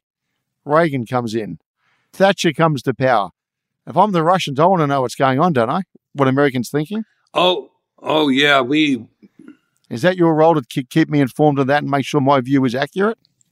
You're absolutely right. To the extent I could, but I knew that the leadership of the Soviet Union was convinced, and so was the KGB, that Reagan would eventually start a war. Really? And one of the tasks I had was to periodically check on a military installation, a Navy installation at the coast down in New Jersey, to see. I had some training in observation and recognizing what kinds of ships I'm looking at from a distance based on a silhouette. And photography as well? No, nothing like that. Just see if there are signs for preparation for war. Jack, during your period when you built your corporate career and you're still paralleling this other life, I don't know how much you can say, but where do you think you were most successful as an agent? I know you might have been living there for 10 years, you survived all that, but what do you think, what intel or insights do you think you best gave Moscow? No direct intelligence that I was able to provide, other than the source code that I stole. Yeah, okay. And the hints of people who might be valuable to take a look at, possibly as a recruit. And I had a couple of tasks that required mobility. One time they had me go to San Bernardino and find out whether a certain Nikolai Koklov still lived there and taught at the University of California, San Bernardino. The reason that they sent me, because the diplomats were limited to a 50-mile radius around New York and Washington, D.C. They would have to ask for permission to travel outside of that area. So it was easier to save me. I could go any place. I also, when I was in Canada, they also sent me to a Canadian town to check on somebody. But anyway, so I found the fellow, and this is just too delicious not to talk about. So he was in the phone book, so I could even take a look at the house where he lived. But now I also wanted to find out, does he still teach? Yeah, right. How do you go about that? Again, there was no Googling the university, so that this wasn't public knowledge. So I went on the campus and I was walking around, and in one of the hallway, I'm getting to the very end of the hallway, and there's a sign on the door that says Professor Koklov, teaching psychology. I'm looking at this and I says, wow. And as I'm staring at that nameplate, the door opens and some fellow comes out. A few months, maybe weeks later, I was watching late night television, and that very guy was given an interview, and he confided. I don't know if it was the first time he admitted it, that he at one point was a member of the KGB and he defected. Aha! So this is what the delicious aspect of all of this is. There was a moment, and I found later, much later, that he was in absentia. He was convicted to death. As we say, was he there to be taken out? Yeah, right. The reason that they sent me there, they must have had some plans that they eventually dropped, because he died in natural death. But there was this delicious moment where an active KGB agent is looking in the eyes of a defector who was convicted to death without either one knowing it. He didn't know, and I didn't know at that time. There's all these weird moments in my life that couldn't have happened if I had chose the profession of chemistry professor. Psychologically, how you balance it. Was it just one big game? I told you that there came a point where that spy stuff got on my nerves for two reasons. Well, okay, so when you have a job in information technology and you're good at what you're doing, you work more than 8 hours. You know, you work overtime, you work weekends, because you like what you're doing and you're good at it, and that also gets you promoted and gets you more money. And there were night calls, so that spy stuff just like really got on my nerves, you know. And I was also under the impression that I had failed at my mission. Because they never told me what was really important, and they never told me anything of what they appreciated. Now, there was mitigating circumstances, because in my 9th year, I had been given the decoration, the Order of the Red Banner, which was handed out by the Central Committee of the party. The highest levels of... Where does the Order of the Red Banner stand, Jack? It's the second highest. It comes after the hero of the Soviet Union. Okay. And another irony here that was accompanied by $10,000. Now, here's the irony: here's an organization that wants to defeat the country whose currency you use to give praise to one of your agents. They knew we couldn't do anything with stupid rubles. You know, there wasn't much you could buy in Moscow. and at the time, I was, I also suppressed thinking about this irony. This is all stuff that when I was able to honestly look back at my life and come to terms with who I was, what I thought, what I didn't think. So because I needed to come clean with myself, and I didn't want to have anything hidden left in me. I just said mich, that's German. That's like an absolution, isn't it? Sure. And also, if you run around with buried thoughts and buried thinking, that's a recipe for being miserable. And I'm not miserable. All right. So if I gave you a phone call tomorrow and said, what is it, the FSB now, not the KGB? Yeah. All right. Jack, I've got a great job for you. Before you call it a day, I want you to come in and run the next program for us at the FSB. I know you wouldn't. If you offer me $100 million, I wouldn't do it. I never did it for money. No, but the question I'm asking you is this: if you're going to give advice now about the functionality and performance, is 10 years too long as a sleeper? Is it too long to put someone? Because you're starting to unravel, aren't you? Near the end, you're losing sight. Well, I'm inching towards the end, but the end really was provided by the love for my daughter. So it was still a personal decision, but I'm inching towards the end. Yeah. Let's say Trinity. Let's, for argument's sake, Trinity is not in my life, and the Soviet Union goes down. Yep. And the Russians say, "Come on over." I'm thinking it would have been almost forced, because I couldn't go back to Germany. And I knew that they would have invited me to go live in Russia.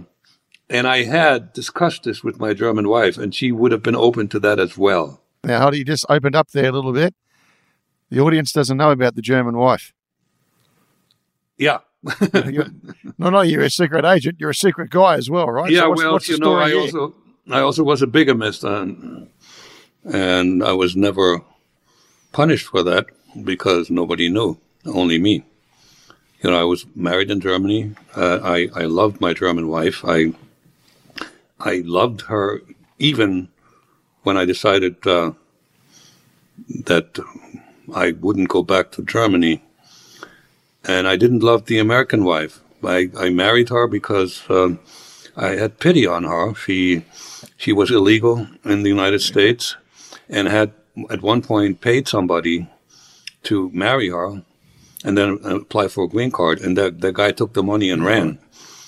So, and she was a good companion. She was very safe. She couldn't have possibly known that I'm not really a true American. And she was very pretty. And, I was a young man. I had my male needs, so to speak, and she I mean, she was pretty much perfect. So I wanted to keep her. I said, "All right, so I'm going to marry you, but listen, I'm not the marrying kind. I will when you have your green card, we'll get divorced." And she said yes, and then she she decided that she wants to stay married, and so she got pregnant. Okay. And that's how I became a father. Right. And so I watched this child, Chelsea, grow up. I never watched my son Matthias grow up. I met him a couple of times when I went back there, but we didn't have a father-son relationship. I took some presents, and one time, he called me uncle. But that's when there's a friendly stranger, it doesn't have to be your uncle. It's just what Germans say, uncle. Yeah. And the dual personality that I had developed for me to operate in that way. So when I was in Germany, I was the German guy again. When I came back to the United States, I was Jack Barsky, and that dual personality saved me from feeling guilty about this. The two women. I certainly don't feel good about it now, but it's an explanation. It's not an excuse. But this kind of secret life, where you're supposed to live a normal life, almost forces you to do these things. If I'd stayed single and hadn't dated anybody, I would have been a freakish asexual person, right? Yep. I understand. So let's get back to, you see the red mark on the wall. You now got to go home. Right. You weren't coming home. As I said, I'm going to work. And my brain was not functional. I stared at the computer screen, but it didn't work. Because, fundamentally, I was in a brain freeze. The brain was working, but it was going round and around and around. What do I do? What did I do? Because I had, unbeknownst to me, I had fallen in love with this little girl. Ha. And that is the moment in my life that changed everything. Because it. More than just me eventually becoming an American, but I actually joined the human race. Nice one. Because what I had was unconditional love, and up until that point, I didn't know how to love, and I was more or less in love with myself. The ladies that I dated in the U.S., I didn't love, and even another, my German wife, I loved her, but I also wanted something back. What this little girl could give me back was a smile. Yeah, right. And I dreaded the thought. Her mother had four years of schooling. She spent 4 years in a classroom, no more. She could read and write, but not a whole lot more. And so if I leave, that girl will grow up in poverty, guaranteed. And there's no way that I can ask the KGB to help to funnel some money to that little family, because I would have had to admit that I had gotten somebody pregnant. And then they would have found out that at one point we were married. So punishment would have been dealt, I guarantee you. So I was really frozen. What do I do? If I go back to Russia, Germany, this girl will have a bad life. If I stay, there's like the possibility that they're right and I go to jail. And there's also the possibility whatever I tell them, if I don't go, I need to come up with an explanation, and they don't believe it. I knew that that is something I knew, that they were not very nice to defectors. Wouldn't they shut down the asset? You're a liability if you're not coming home. Yeah, but they could. They also had a track record of assassinating defectors. Yeah, when you shut down. What do you mean by that? Okay, yes, and the other thing is, joining the human race. My decision eventually to stay was entirely unselfish. Yeah, that's right. Because whatever was good for me was over there. The Berlin Wall hadn't come down yet. I had no clue that this will all collapse. And I had a lot of dollar savings, and I would have gone back as a conquering hero and rejoined the woman I still love. So there's a moment where I went back and forth, and I eventually I had to make a decision because they did something that was unusual, because I didn't.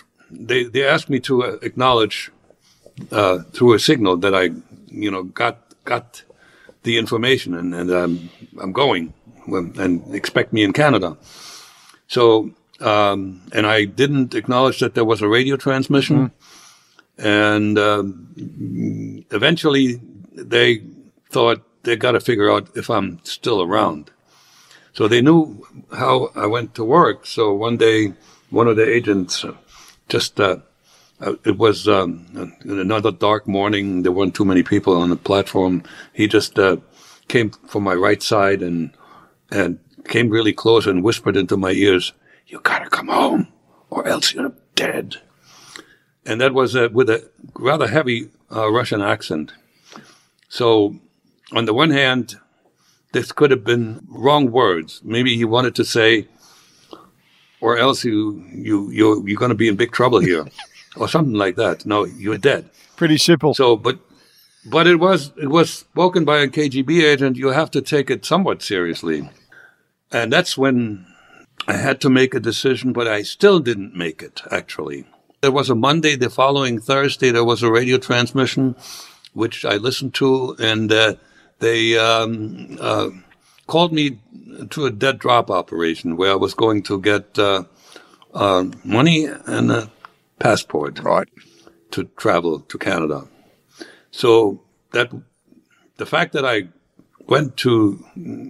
agreed to that operation didn't mean I made a decision already, because I just wanted to make sure that I get the money, right? You're buying time. Yeah, but not a whole lot anymore. So and what happened then?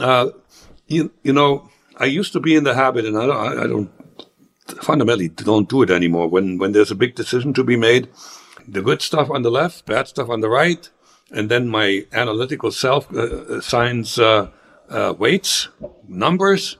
You add them up, and whichever side wins, that's what you do. That didn't work, because everything good was on the left side, everything good was back there. So, but I still couldn't make that decision. So I went to the dead drop operation. It was, for some reason, it was in the dark. And without getting too much into detail, that spot where they were supposed to put the container with a crushed oil can they used all the time, that contained the passport and the money. That spot was very easy to find. It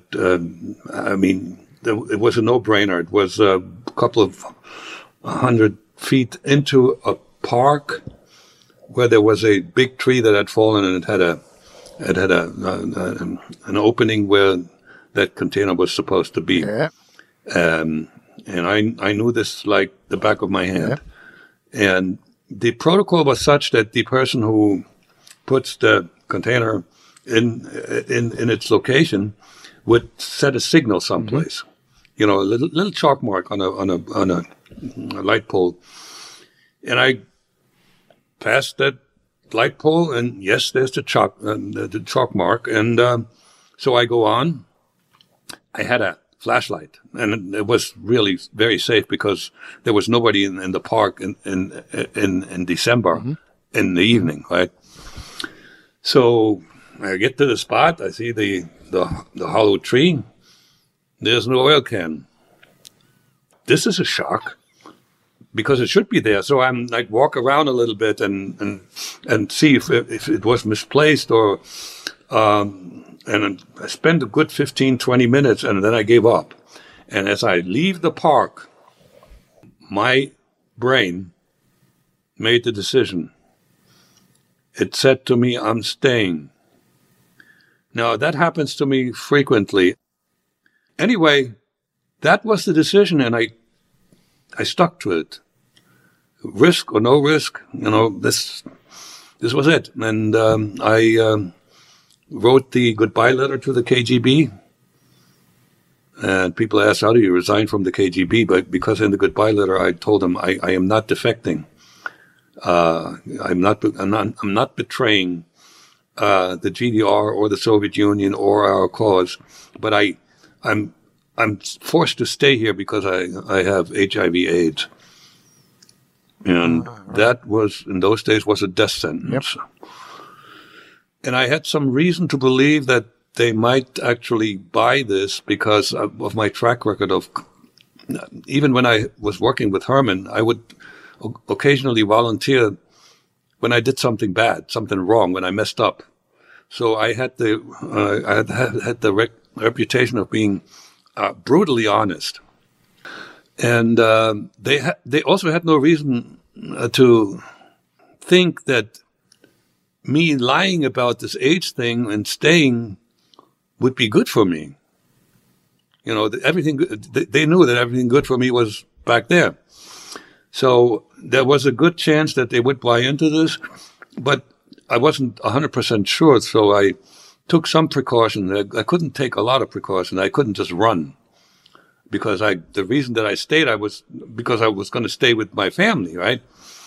So the only thing that I could do, and that was more or less psychological, but I made sure that on my way, every day, my way to work was a different route, and I went at a different time, so I'm not predictably in the same spot. So that could have prevented one attempt, but after 3 months of that, I settled down. Hey, Jack, had fear kicked in finally in your life? No, still didn't. And in the book I called dead men can't talk, Jack, as you know, right? They can't tell stories. Yeah, I know. I was able to numb myself. Okay, and in the book I call it execution mode, when I focus only what I need to do and not think about what could happen. Okay, right. And I recently I didn't know this, but I found out that I'm quite a stoic. Yeah, right. And Stoics can handle adversity very well. No more visitors at the railway station? No. No more men walking past passing any more comments? No. And no more radio transmissions. They stopped. When they stopped, I knew that they had gotten my letter. But, after the 3 months, I went back home and I told Penelope, the woman I had married, and she had bothered me. She wanted me to get a house, and I always said no. We didn't have the money at the time, but I said to her, "Okay, we're going to save up 1 more year, and then we move to the suburbs." Okay. And that was the second significant step to becoming an American, And the third step came when the wall came down. So ideologically, at that point, I didn't want to think about, what kind of a system I might be supporting. I was just a private individual who made a good living and who would take care of his family, and everything else was blocked out again. Yep. Because I wasn't yet. I wasn't now at a point where I said, "All right, I'm going to embrace the United States completely and fully." No. So, but before we moved, actually, I sat in my living room, still in New York, and I watched with phenomenal surprise the wall coming down.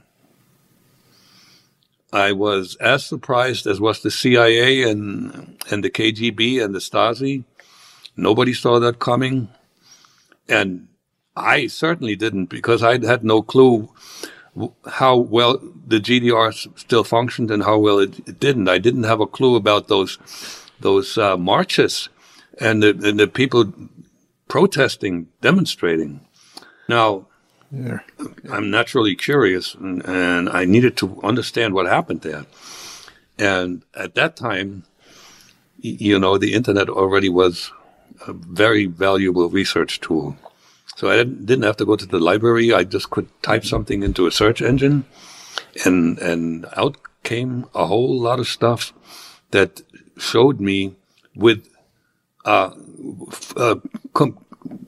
very forcing what a bad country my home country was, how bad the Stasi behaved, how many people were prisoners, how many people were killed. There was all incontrovertible evidence. And, I said, oh my God. One other thing. I got to read some writings by Lenin. And Lenin was growing up and, operating even as an adult in East Germany. He was the number one hero. He was like the god of communism. He sacrificed his health and his life to help the world to become a better place. So now I'm reading an unredacted section, because we got redacted texts. And in one section, he was saying, he was telling his folks, we need to execute about 100 kulaks. We should hang him from the trees by the road, so everybody knows that wealth is very dangerous to your life. So I paraphrase. And I went, the shit word came out again.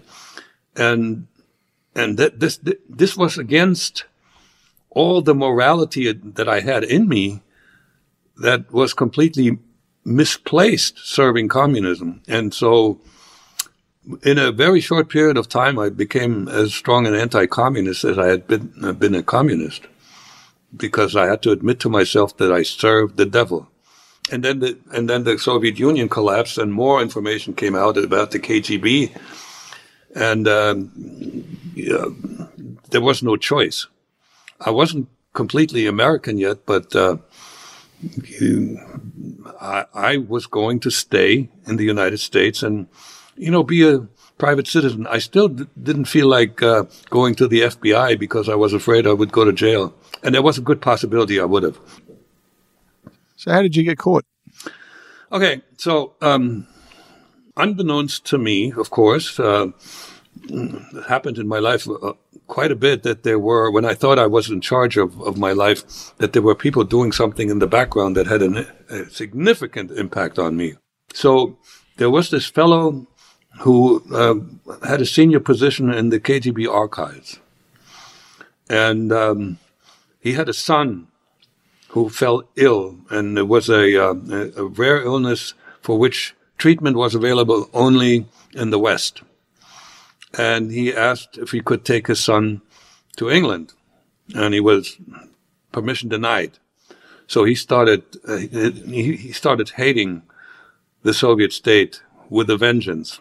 And speaking of vengeance, so he figured out the only way he could do damage is if you take information out of the KGB archives. And he smuggled this out. He hand wrote on small pieces of paper and smuggled these pieces of paper in his underwear and in his socks over years.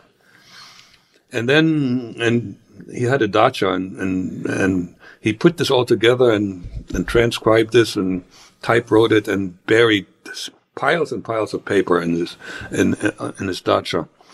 There were supposedly 5 suitcases worth of printed stuff that he offered MI6. The Soviet Union was already gone, but if Russian intelligence had gotten wind of this guy would have been executed. So he went to one of the Baltic countries and went to the embassy, and they managed to get this stuff out of Russia. And your name was on there. My name was in it. Jack Barsky, illegal agent in the northeast of the United States. Well, with that information, there weren't too many Jack Barskys, and the one who got his Social Security card at the age of 34, that was him. Okay? So, and unbeknownst to me, they were like, they didn't know. All they knew about me, where I lived, and that I was a highly trained agent, because I had at that point, I had been in the U.S. undetected for 16 years. Right. And when they finally came to me and introduced them, it was 19 years in my mind. So they were concerned that I might be running an agent and a mole in the U.S. government. Mm-hmm. That was a time when there was quite a bit of paranoia in the intelligence services, because there were two very, very destructive moles in the U.S. government. The FBI had Robert Hansen. That's right, yeah. Who was in charge of anti-Russian Soviet operations, and the CIA had Aldrich Ames, who was personally responsible for several CIA assets and Russians being killed. Yep. And both organizations failed to be a little more careful to look at their employees, because both of them were engaged in behavior that were red flags. Like Ames, for instance, spent money that he didn't have. Yeah, right. And so he said, well, that money comes out of Brazil, because he was married to a Brazilian. But, you know, I've been once to a nuclear plant, and they shared with me how security works at a nuclear plant. They run every employee through a background check every 2 years. They watch for behavioral changes, like whatever. It could be all kinds of things, changes in pattern. And they even check on, they get references on the references that these people provide. Yep. So this is what an agency like the FBI and the CIA should do. But it's like the blue wall of silence. You know, all of us, you know, we're all one elite group, and it's not possible that one of us could go rogue. Yeah, right. Well, it has been shown throughout history that it is possible. Hansen did it because he resented his treatment. He thought he should be treated better. You know, he was a better agent, and he was miserable. Ames did it for money. So and so there was this possibility that I was running a mole. So this Russian guy did it for revenge. Yep. Okay. Yep. All right. So who gets the intelligence? The CIA on you or the FBI? The FBI. Okay. How do they go about it then? Well, as I told you, they knew that I was a well-trained agent, and they pretty much knew that the skills that I had acquired, if I use them, I would find out that I'm being investigated. They were smart enough to know that. But what they didn't know that I had stopped any of these measures. None. I was home free. Okay, I knew that nobody would find me. But I hadn't thought of the idea that somebody would betray me. By the way, if this guy were still alive, I would reach out to him and drink a beer with him and get on my knees and thank him. It's another irony of my life that the betrayal was actually very good for me. The FBI initially like stayed away from the spider's web, so to speak. You know, they watched me from a distance. And when the house next door, I lived in the country in Pennsylvania, when the house next door was on the market, they bought it and moved 2 agents in there for a while. The idea was to, get a little closer to me. And they thought maybe, just maybe, the female agent should make contact with Penelope, but they decided not to do it. So they just did the visual. They didn't even follow me when I went to work. It was all very stealthy. There was a situation where somebody took a photograph of the front yard of the building where I worked, and I was walking around with my friend Gerard Boo. And here comes another interesting wrinkle. Gerard Boo was a Cuban immigrant who made very good money. He was a contract worker, and he made twice as much money as me.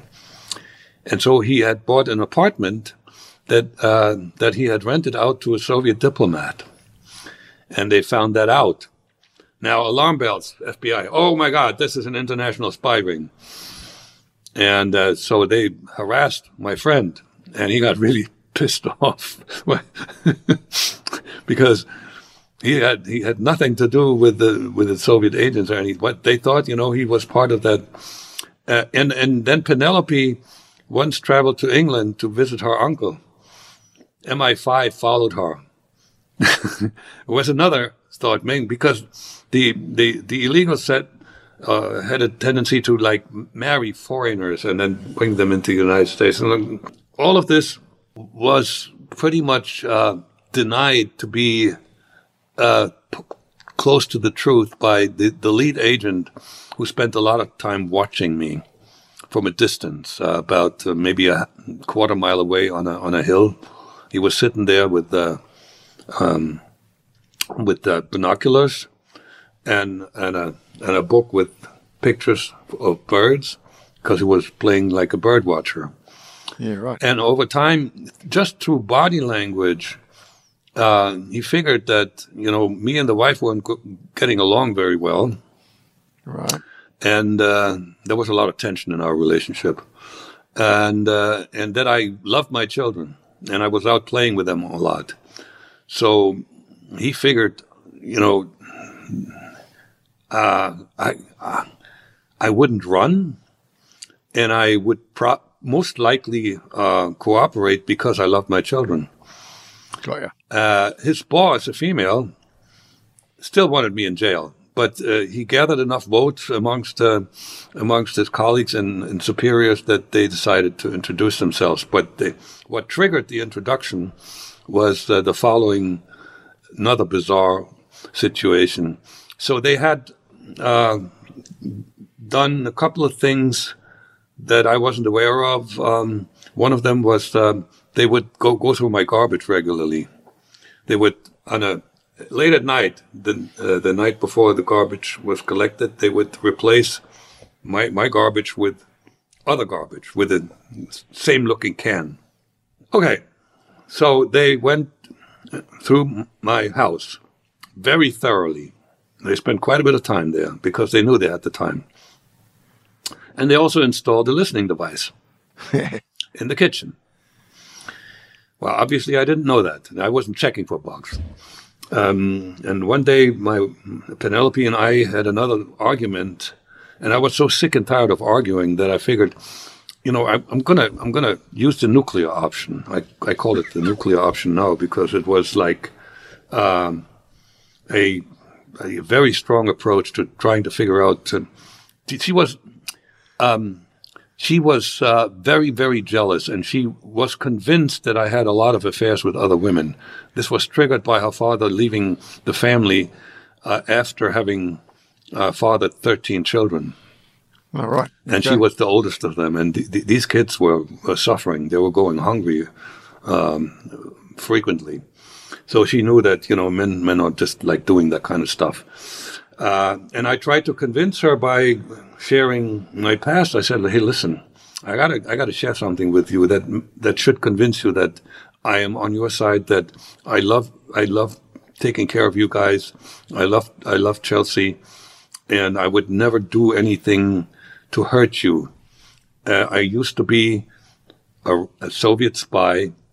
And when they asked me to leave you and leave the United States and go back home, I decided to stay. I took a huge risk because I love you so much.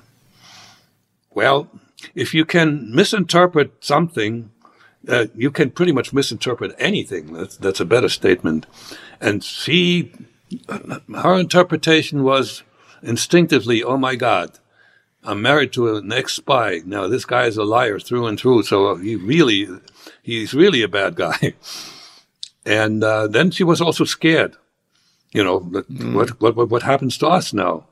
She didn't talk any about this, but it truly backfired, and that was fundamentally the end of our marriage. Eventually, I had to get a divorce. I'm not going to share with the listeners or the audience what triggered it. This is not the occasion when I should badmouth anybody. So you've said it out loud. Yeah, I said it out loud and not aware that there was somebody in an FBI office listening to my confession. Yeah. Right. So pretty soon thereafter, they arranged a situation where they could intercept me, not arrest me. They could have if they wanted to arrest me, they could have come to my house, right?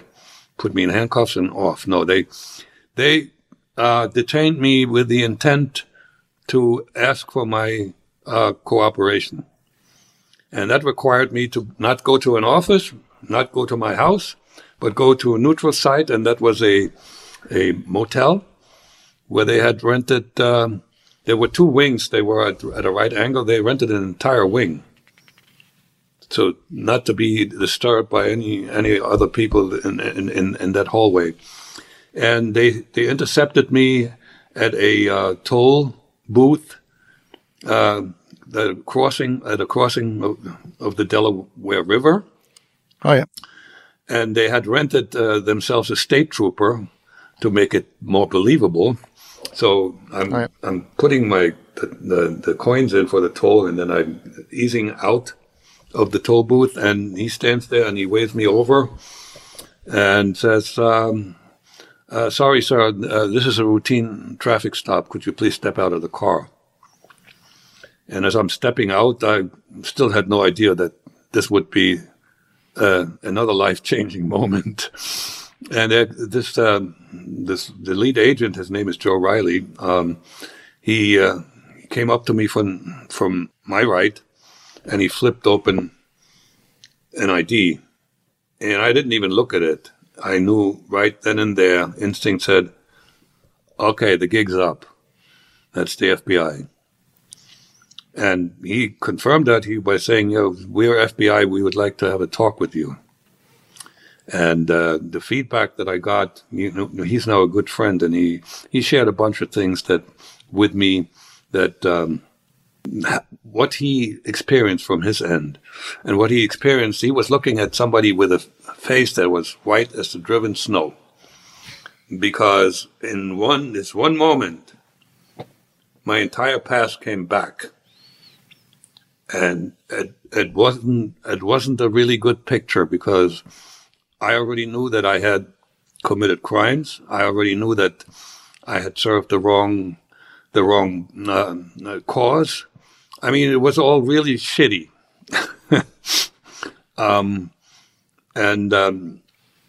So they took me into their vehicle. Riley was driving, and he had a sidekick. They always do these operations. Oh, there's always two, never only one, because if something happens, there needs to be another witness. Mm-hmm. And so his colleague had. I saw a gun strapped to his ankle, so I figured, this is really serious. But here my stoicism took over within maybe, I don't know, 5 minutes. We had barely left the toll bridge area when I asked a question, and that was important for me. I asked, "Am I under arrest?" And Riley said, "No." Okay. And then my instinct took over. I didn't really came to the conclusion of saying what I said by thinking it through. It just popped into my head, as I told you, it happens to me often. And I said, "So what took you so long?" And they couldn't suppress a smile. So because, I sort of instinctively knew that in a situation like that, to be liked is quite important. And there was a sense that, as a person, they probably liked me a little. And then when we got to the hotel, Riley actually volunteered the following. He says, "Jack, this may not be the worst moment of your life." So that was hint, hint. You can get out of this in some way. And I volunteered. I said, "Hey, listen, I know that the only way that this episode doesn't end up with damage to myself and the family I love is for me to fully and completely cooperate. And I promise I will do so."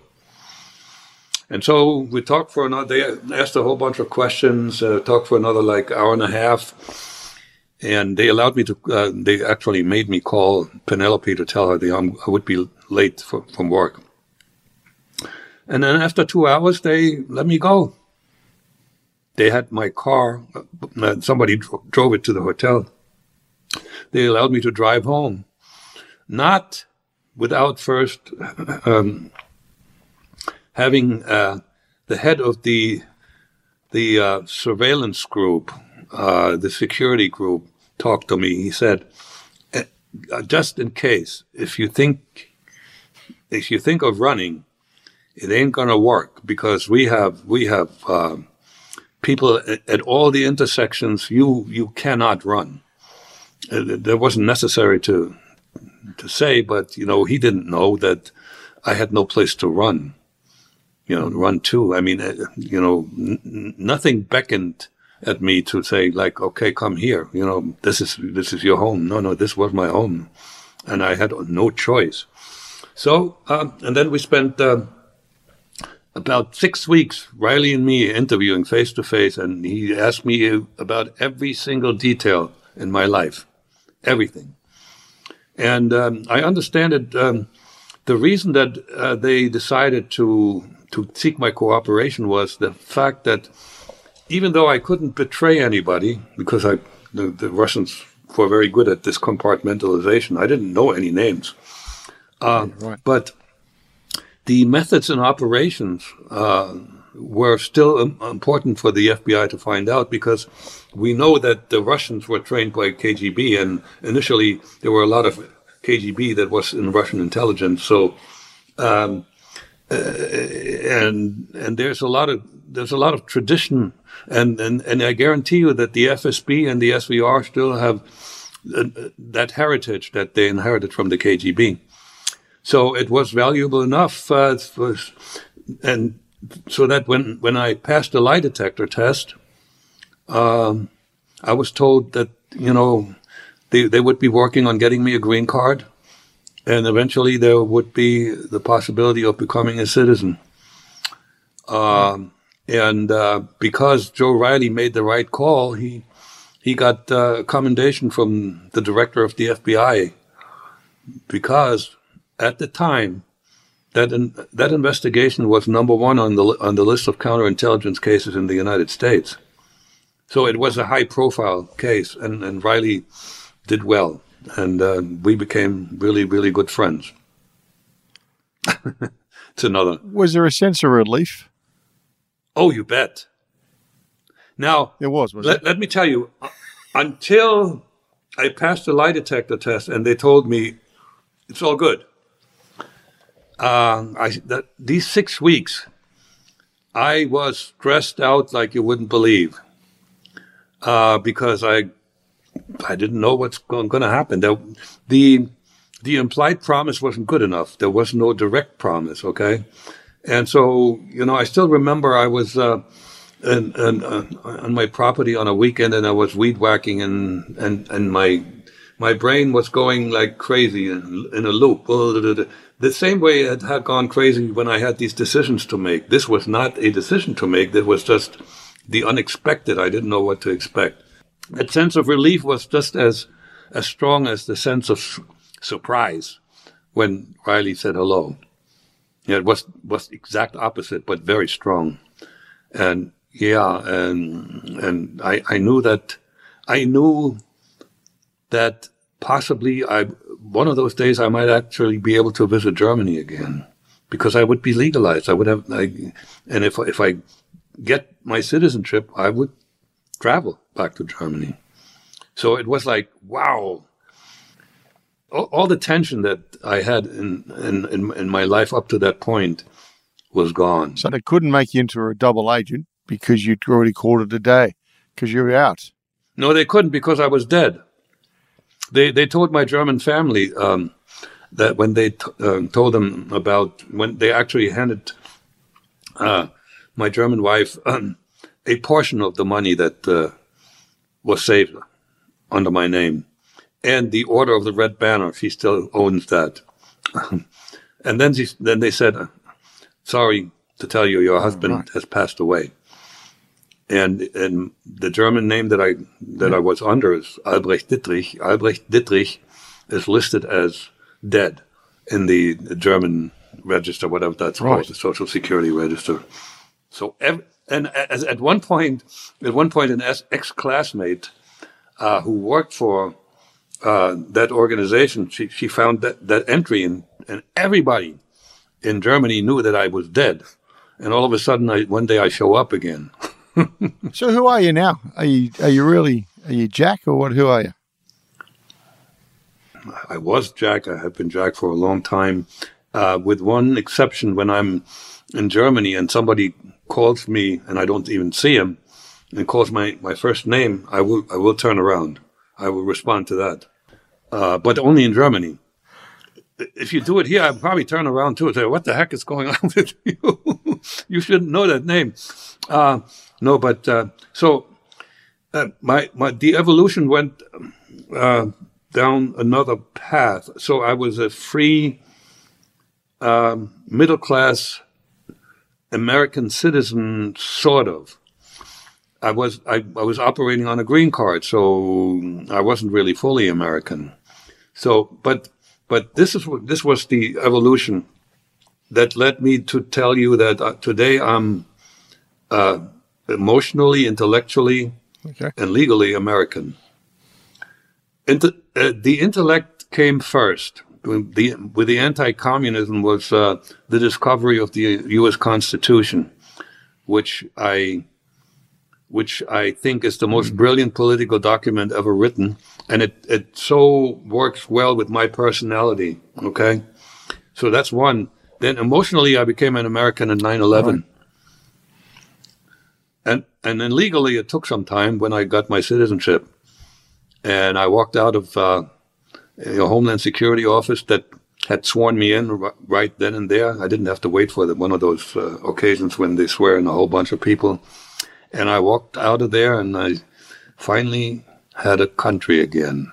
I was home, and that's where I am today. And what do you do now, Jack? Your career is a very specialized career. Do you still engage with FBI, CIA, the U.S. intelligence in some form? Oh yeah, I got about 20 good friends who at one point were in intelligence.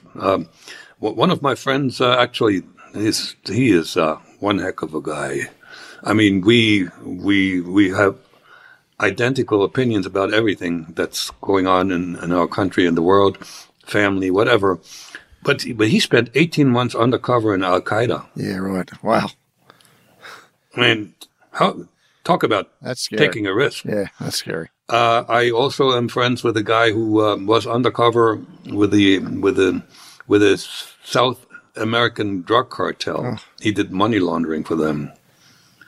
That was also somewhat dangerous. As a matter of fact, he actually...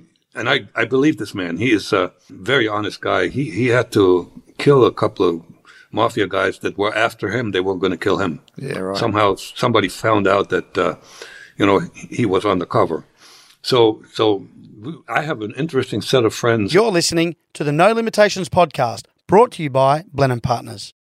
Blenheim Partners is an international board and executive search firm working with chairs, directors, CEOs, and senior executives on their most critical people choices. For more information, visit blenheimpartners.com.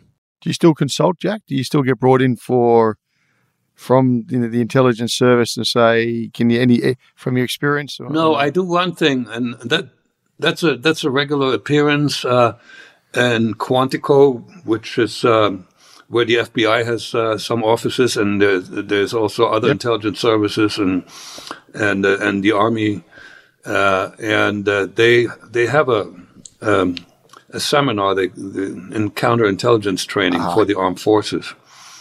And I give a presentation periodically. Like last year it was 8 times, and this year we have planned 4. But typically the government, this is like every bureaucratic organization, when towards the end of the budget year you start spending the money, or else it will be cut next year. So I can expect a little more towards the end of the year, but that's it. I was carried by the FBI as a trusted source for until the book came out. And when I became a public figure, they made me into a private citizen. And oh, by the way, that may be of interest. There was at one point a possibility. The FBI was approached by Australian counterintelligence. They had reason to believe that there was a sleeper left over in Australia. Yeah. And they asked, the FBI, can you help out? And they were going to send me to wake this guy up. And somehow they dropped the idea, but that would have been interesting. Leads me to a couple of things, Jack. I'm going to talk about the next step in your life.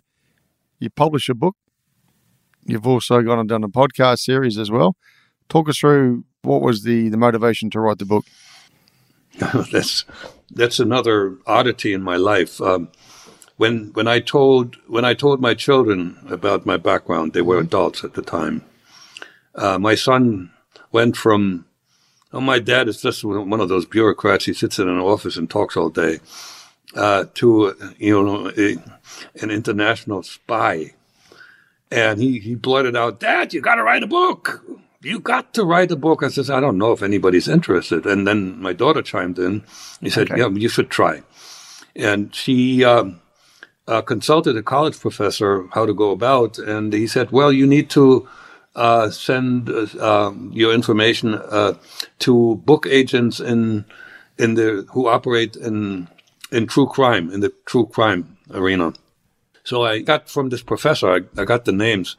I emailed them with about, half a page, maybe 3/4 page in the email about my background, and asked them if they would like to represent me. And I got no responses, with one exception. The guy said, "I can write the book for you for $20,000. They didn't believe me. Now, I know now that they didn't believe me, but I thought nobody's interested in my story, so I dropped the whole thing. Right. Okay. So now this is how it came about, and it's another indication that my life was influenced by the action of others in a big way.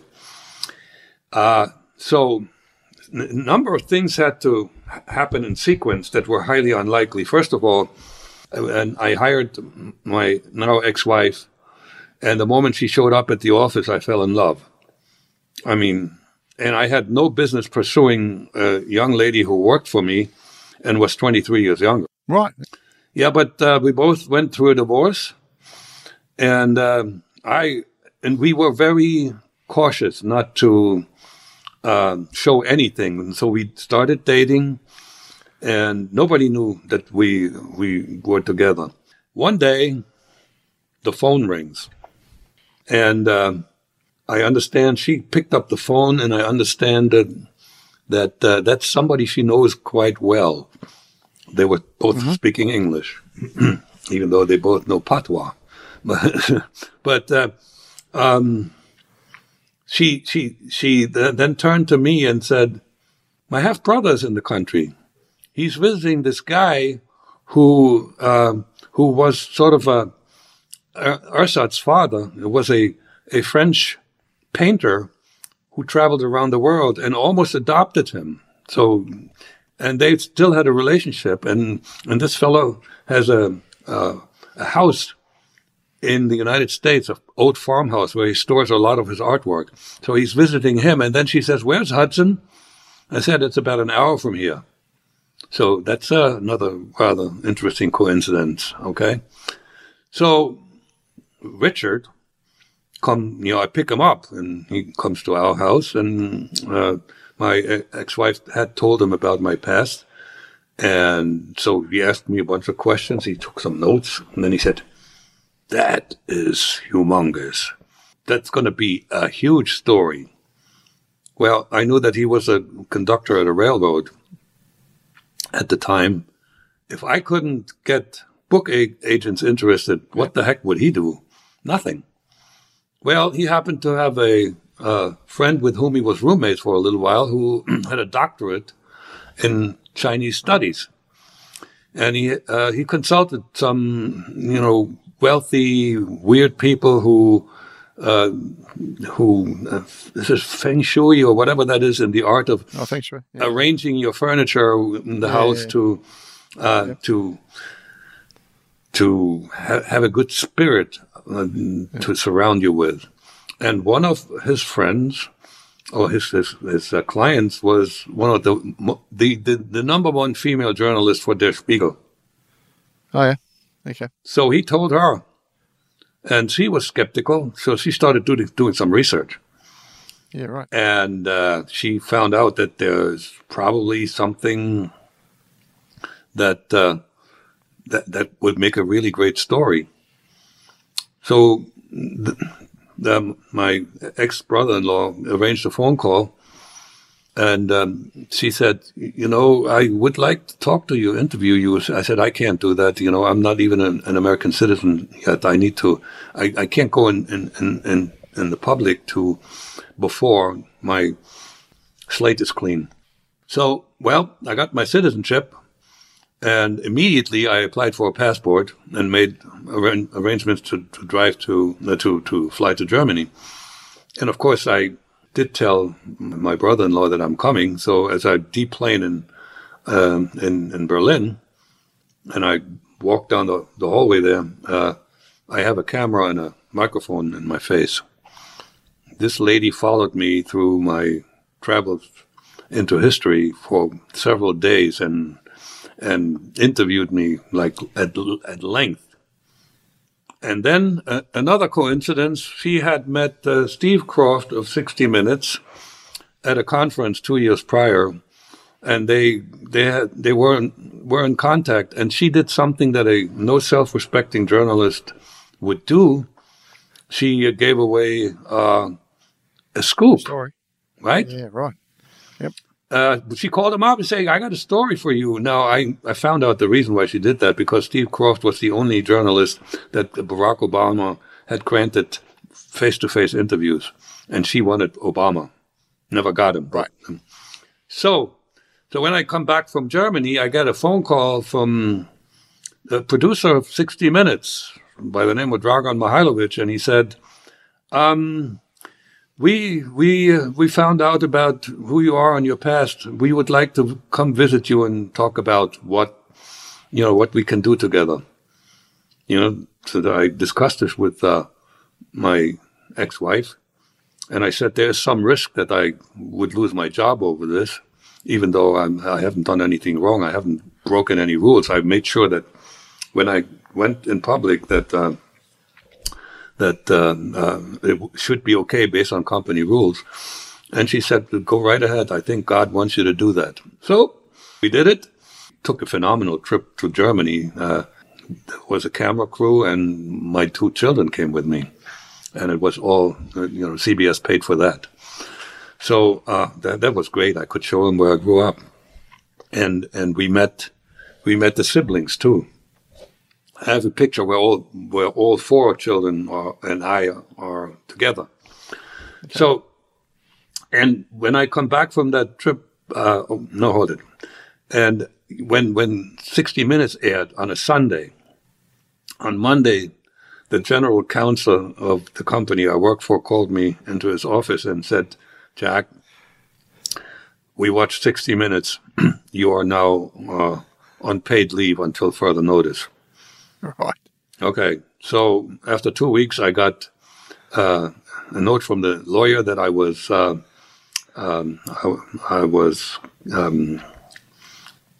dismissed for cause. In other words, they thought I was guilty of something, and I got myself an attorney and convinced them that I broke no law. There was no way that they can defend that, and so we sat down and worked out an NDA, and I got a going away present. I'm not allowed to mention the name of the company. Suffice it to say, they operated in the energy industry, and there was some concern. It was mostly reputational damage that they had an ex-KGB agent in their ranks, and they didn't know about it. Didn't you fill that in the form when you started? No. Are you an ex-KGB Have you ever been? Yes. And I don't know if there was a question as to whether I was ever a member of the Communist Party of the United States, which I could have answered with a straight no. But have you ever been a member of a Communist Party? That would have been if I said yes, I don't get the job. If I say no, I broke the rules. I could get fired. So I got lucky that way again. And again, my life changed one more time drastically because now I had to find out how to make a living. Did the 60 Minutes do you well? It had altogether, it was repeated twice, and it had 15 million viewers altogether. But 60 Minutes, just like the BBC, do not pay. Yeah. They don't pay, but I'm now out in public, okay? Yep. And at that point, the book agents became very interested. Right. And so I pretty soon I had a contract to write a book. But the other thing, and I didn't know that I was a good writer, but I am. I'm a very good writer. I've been told many times by people who know what they're talking about. Yep. Deep Undercover is the title of the book, and it got a 4.6 rating on Amazon. Yeah, that's a good book. Which beats Harry Potter by 0.1. Anyway, but then my pathological optimism kicked in when I told my daughter and my ex-wife, you know what, I'm just going to do some public speaking and make money that way. All right. Well, look, I'm lucky enough to be speaking with someone like yourself today, and I'd be silly if I didn't ask a number of questions around geopolitics and what's happening out there. Sure.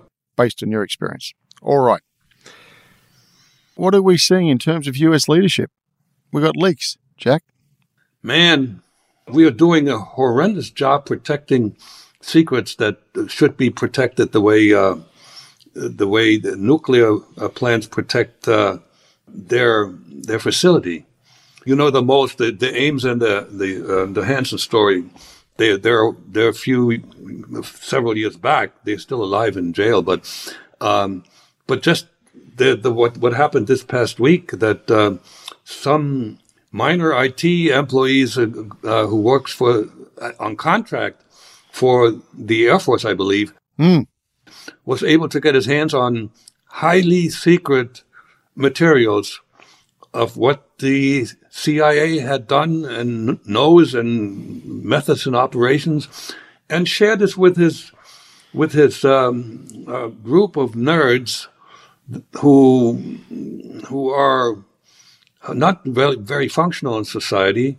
He just wanted to impress them, and somehow it got out, and now it's a big scandal. And quite frankly, I am not happy with the way our federal government is responding to this. There should be outrage. Somebody should be calling for massive changes. Nobody's doing this. They're like saying, "Oh, we're investigating." It's like, let's just make this go away. Well, this is cowardice. This is political behavior. This is not how you should operate as a government whose primary responsibility is the security and the safety of the people that you are governing. So I'm not happy with that, and I'm also not happy with the wokeness having at least a foothold in the U.S. military. I'm not against women being in the armed forces, but I'm against the women have to have some bit of a male behavior in themselves if they want to see combat duty, right? And they can. I'm not denying that. But if you treat men like women and soften them, you are weakening the war machine to a point where it becomes not functional anymore. That trend needs to be reversed. But your experience, if you look at that, ever since the Red Line or Crimea, oh yeah, the US has lost its way a little bit, and then Afghanistan, I guess, is the icing on the cake. Yeah, we signaled weakness when Barack Obama says, "Well, you Russians, you can't use chemical weapons. That's a red line, and we will not allow that." And then when Putin dared it anyway, nothing happened. And then the invasion of the Ukraine, not a peep, as if this was okay with us. It wasn't. And that encouraged Putin to invade Ukraine. The other thing with regard to what also triggered that invasion was, I think NATO got too close to the Russian border, and that again, there has been a history of mutual ignorance with regard to the United States knows what's important to Russia and vice versa. The CIA had no clue that the Soviet Union would come down. They did not understand the Russians, so the Russians didn't understand how America operates. And it's the same today, except we have some experts in our country that know Russia very well, except they're not listened to. And so that thing with NATO, and they could have asked me, because I know about the history of Russia, and I know that Russia has been, since its founding as a nation in the Middle Ages, has been invaded all the time. From the north, the Vikings came in. From the east, there was the Mongols. The south, the Turks. And then, did I say east? Yeah, and from the west, yeah, you did. From the west, it was Napoleon, and of course Hitler. So there is the Russian, and I call that the Russian national DNA, has a huge gene that says paranoia. We're afraid because we've always been attacked, and that's the truth. Now, so it is. I think even that paranoia is also part of Vladimir Putin's DNA, but he has a leverage to have his country follow him by blaming the West for everything that's not really working very well in his country. So they know that there are some villages not too far from Moscow that have no electricity, and they know that that they can't get their hands on decent goods, and life is not that great. That's not the Putin government fault. It's the fault of the West that are strangling Russia and are getting ready to possibly invade. And that is a very, very strong argument. So when people say that, when the war started and people were predicting that the Russian people would rise up when the dead bodies are coming home, and when life would get even tougher, the majority of the Russians still support Putin's war today. How much longer can the Ukrainians go? I just don't. Yeah. I just don't know. If NATO continues to support Ukraine and provides the weapons that Ukraine needs, it could go on for a long time, and just maybe. I mean, this war could go on for an immeasurable period of time, unless maybe there's some reason trickling into the thinking both of Putin and Zelensky, because the determination of Ukraine to fight to the last person is still there, and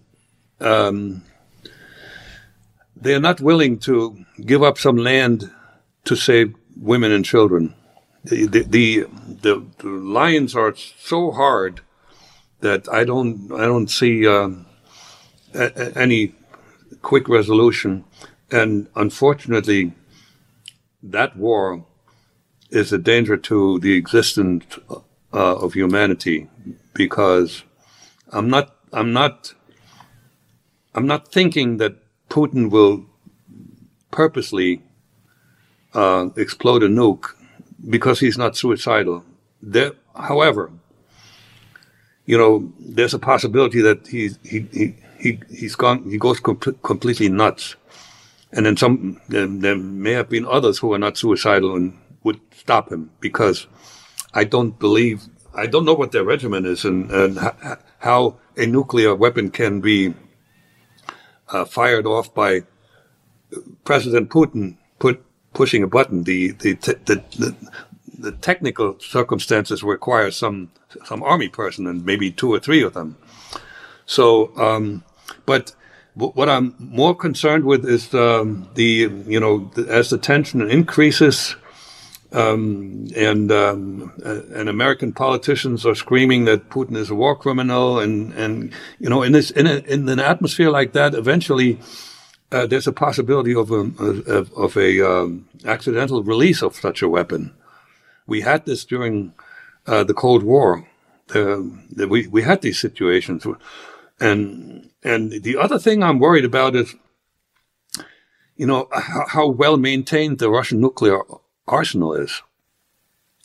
It's very old, and yeah, right. We know that the Russians already have been sending dated conventional weapons into that war. So there's a lot of danger to the world. Jack, you and Mr. Putin share one thing in common. You both were students of the KGB. You've got better insight than most people on this planet. How does he think? What motivates him? What should we be looking at, bearing in mind where the world is at now? The one thing I want to start answering, that you didn't ask that question, because people have asked me what he learned in the KGB that made him such a strong force in Russia, and I say he didn't learn that. That was some quality that he had. What he did very well, he networked. Because actually, from a classic KGB agent summary, you wouldn't put him in the top league, would you? He wasn't an operative. You don't put your best agents in a friendly country. He was like Herman. He was a middle-level bureaucrat who did a little bit of spy stuff on the side, but he used that time very well in terms of setting himself up for the future. So we both had this one thing in common. When it was a true statement, the West overestimated the KGB to some degree. But when there's a secret organization, you don't know what they're doing, right? So here he is in Dresden, in the southeast of Germany, and this was just before the wall came down. Yep, read about this. There were demonstrations. And some of those demonstrations stormed Stasi offices, and they destroyed stuff. and some of them saved stuff for the future. And there were demonstrations in front of the place where the KGB was located. And there may have been Soviet military too. And that got a little dangerous. There was a potential that those people would just, enter the building by force. So here's Vladimir Putin, and he called Berlin, and he asked for permission to use firearms if they are being attacked. And when he checked with Berlin, he got the following response: Moscow is silent. So in a very brief period of time, Putin was working for, who had worked for a very powerful organization, was powerless to control a crowd. So that was a sign of phenomenal weakness, he figured, and fecklessness. And he talked about it, and that sort of shaped his characters to some degree, because he was out in public in front of a large audience a few years ago, quite a few years ago, when he stated that his mission was to rebuild Russia's greatness. Okay, that was known, and in the process, he also wants to build a legacy for himself and his own greatness. Right? You got to have a huge ego to lead the way he leads. He is not. There was this one tape that the BBC shot where he interacted with the head of the SVR, one of the intelligence services, and he treated that man, who supposedly should have been a little powerful. He treated him like a little boy, and he made him repeat verbally what he said he should answer. Okay, so that's a huge ego, and there's a lot of narcissism, and there's also quite a bit of anxiety, fear, because that famous picture where he's sitting on this long table with the, I think, the French. Yeah, I think it might be. Yeah, I think it is. Yep. President, I think, and there's somebody who had some. I forgot what he was, but there's somebody who had personal access to Putin who fled Russia, and he told people that he's just very much afraid of catching a bug or a virus. So you don't know how widespread that fear is and how it extends to other things. There's a lot of speculation. I have been in touch with a fellow who has been studying Putin. He's a medical doctor studying Putin and somewhat of an expert in Russia from a distance. And that was maybe 6 months ago. He came to the conclusion that he still is of a sound mind. But, people sometimes do go crazy over time. And the pressure on him is pretty big. He must find a way to declare victory, or else his legacy is destroyed. It doesn't mean that he has to conquer all of Ukraine, but he must find a way to say, well, we did the job against all of NATO, okay? Because he tells his people that he's fighting with NATO. Well, I guess what we're watching is, the US is an ally of ours. We've just done a major agreement called AUKUS. That is a positive development. Well, yeah, and I guess the reason being is around the Southeast Asian waters and Asia Pacific, and as you know, we could be isolated fairly easy based on a Chinese Navy, which is increasing at rapid rates. Yeah. But who knows which the play is. The ideology, I guess, maybe, Jack, because I'm not a communist, but the ideology between the Russians and the Chinese, look at history. That hasn't been always the same. Yes, they've had some commonality, but not necessarily the same. Where is that relationship now? Well, it's a marriage of convenience. Okay. When you talk about that, there's an acronym that has to. I forgot. I can't name the countries in the right order. Russia, China, India, and they're sort of allied in some way, but every. Well, you now got Saudi Arabia weighing things up as well. Oh yeah, well that's interesting now that, and again that's a sign of American weakness, because every country that when you talk about New World Order, and that's nonsense. The nationalism is still dominant. Every country will do what they think is best for them. So does India. All of a sudden, allying themselves with Russia. That's the other country, by the way. Yeah.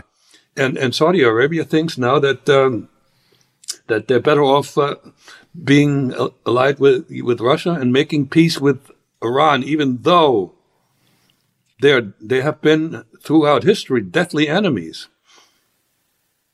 Okay, so that's not a good sign, and then we're talking about the efforts, partially successful, of the Chinese to replace the dollar as the currency yes. with which to trade. Absolutely. And if Saudi Arabia and the OPEC buys into that, that will weaken the United States even more. And there is nothing done to change that. You know, the shitty energy policy that the Biden regime started is suicidal. Right. Because we are now buying oil and natural gas when we used to export this and used to be completely energy independent after having been subject to OPEC determining how much they would sell us and how much it would cost.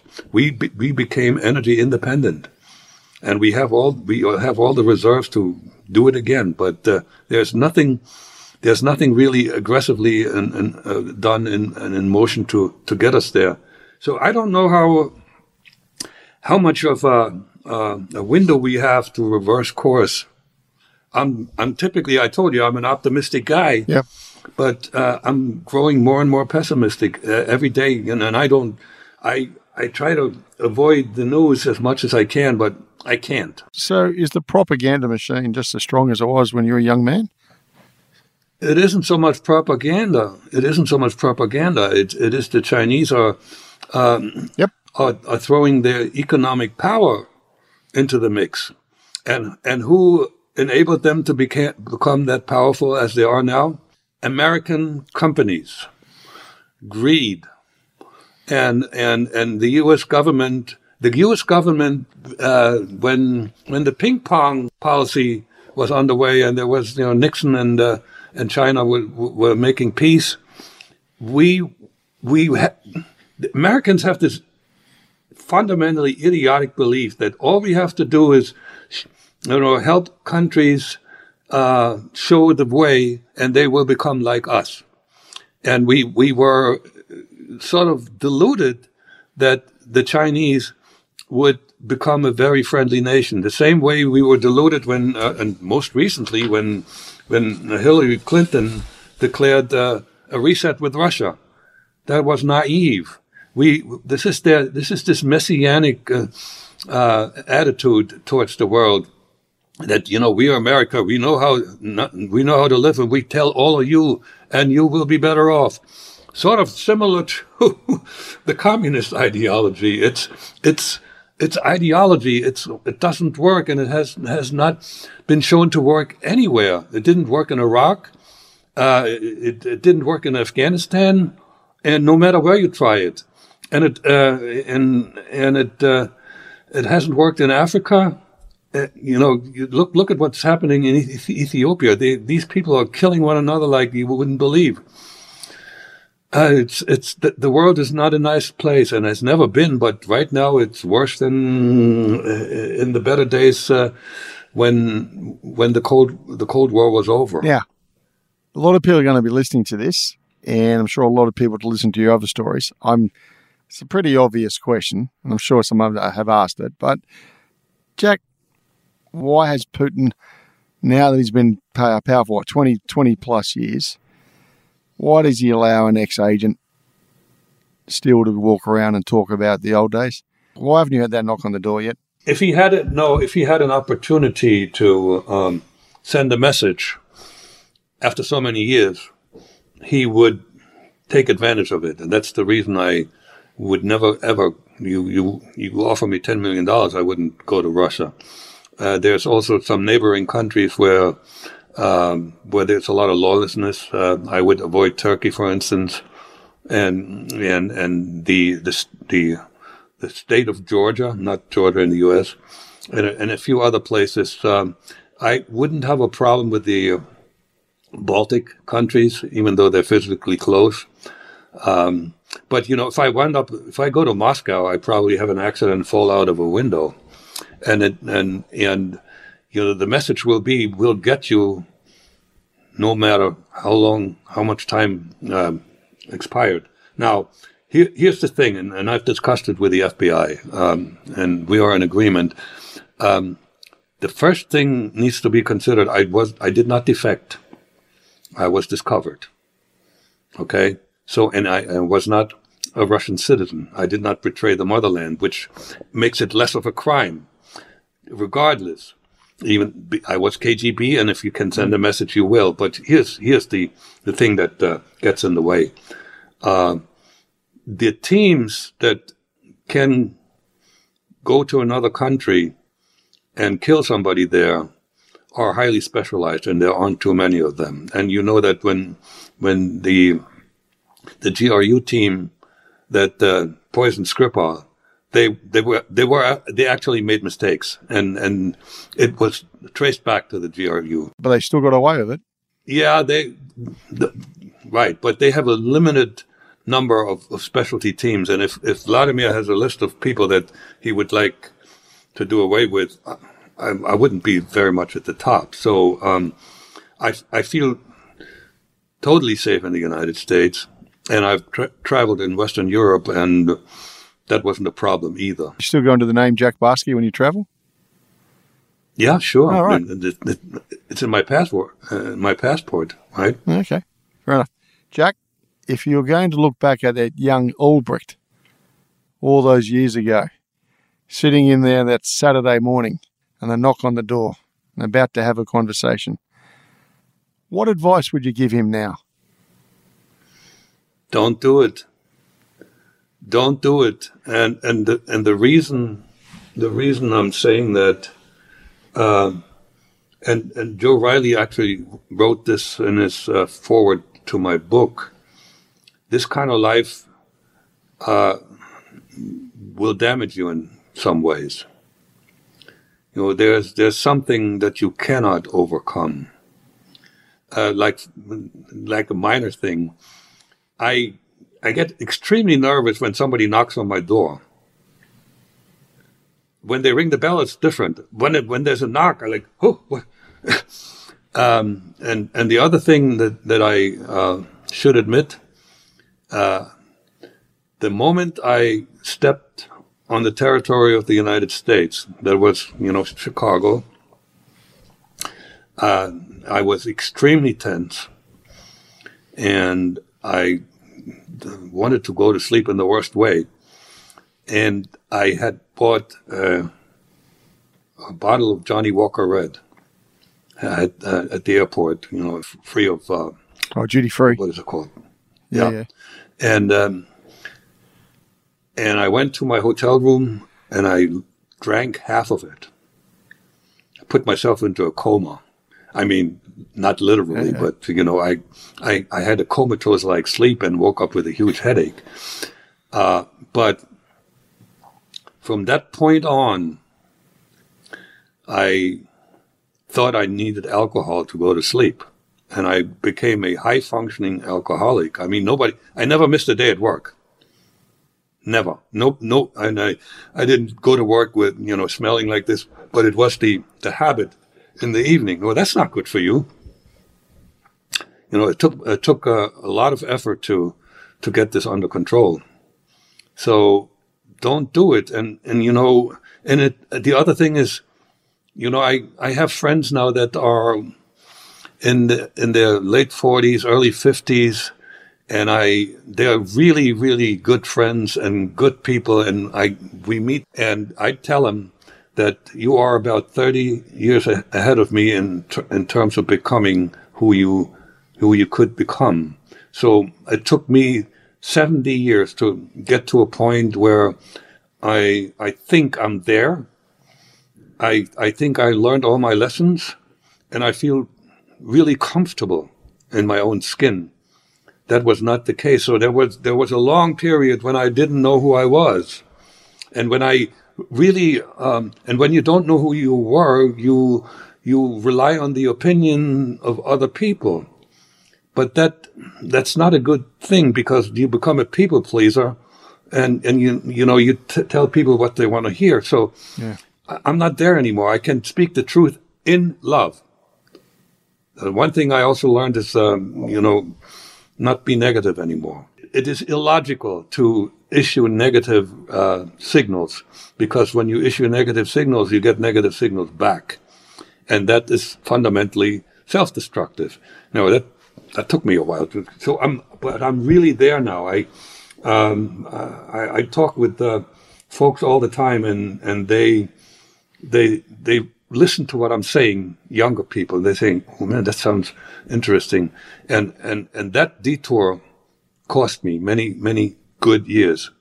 Well, Jack, this has been one of the most interesting discussions I've ever had. Thank you very much for your time, and on that, you have been listening to No Limitations.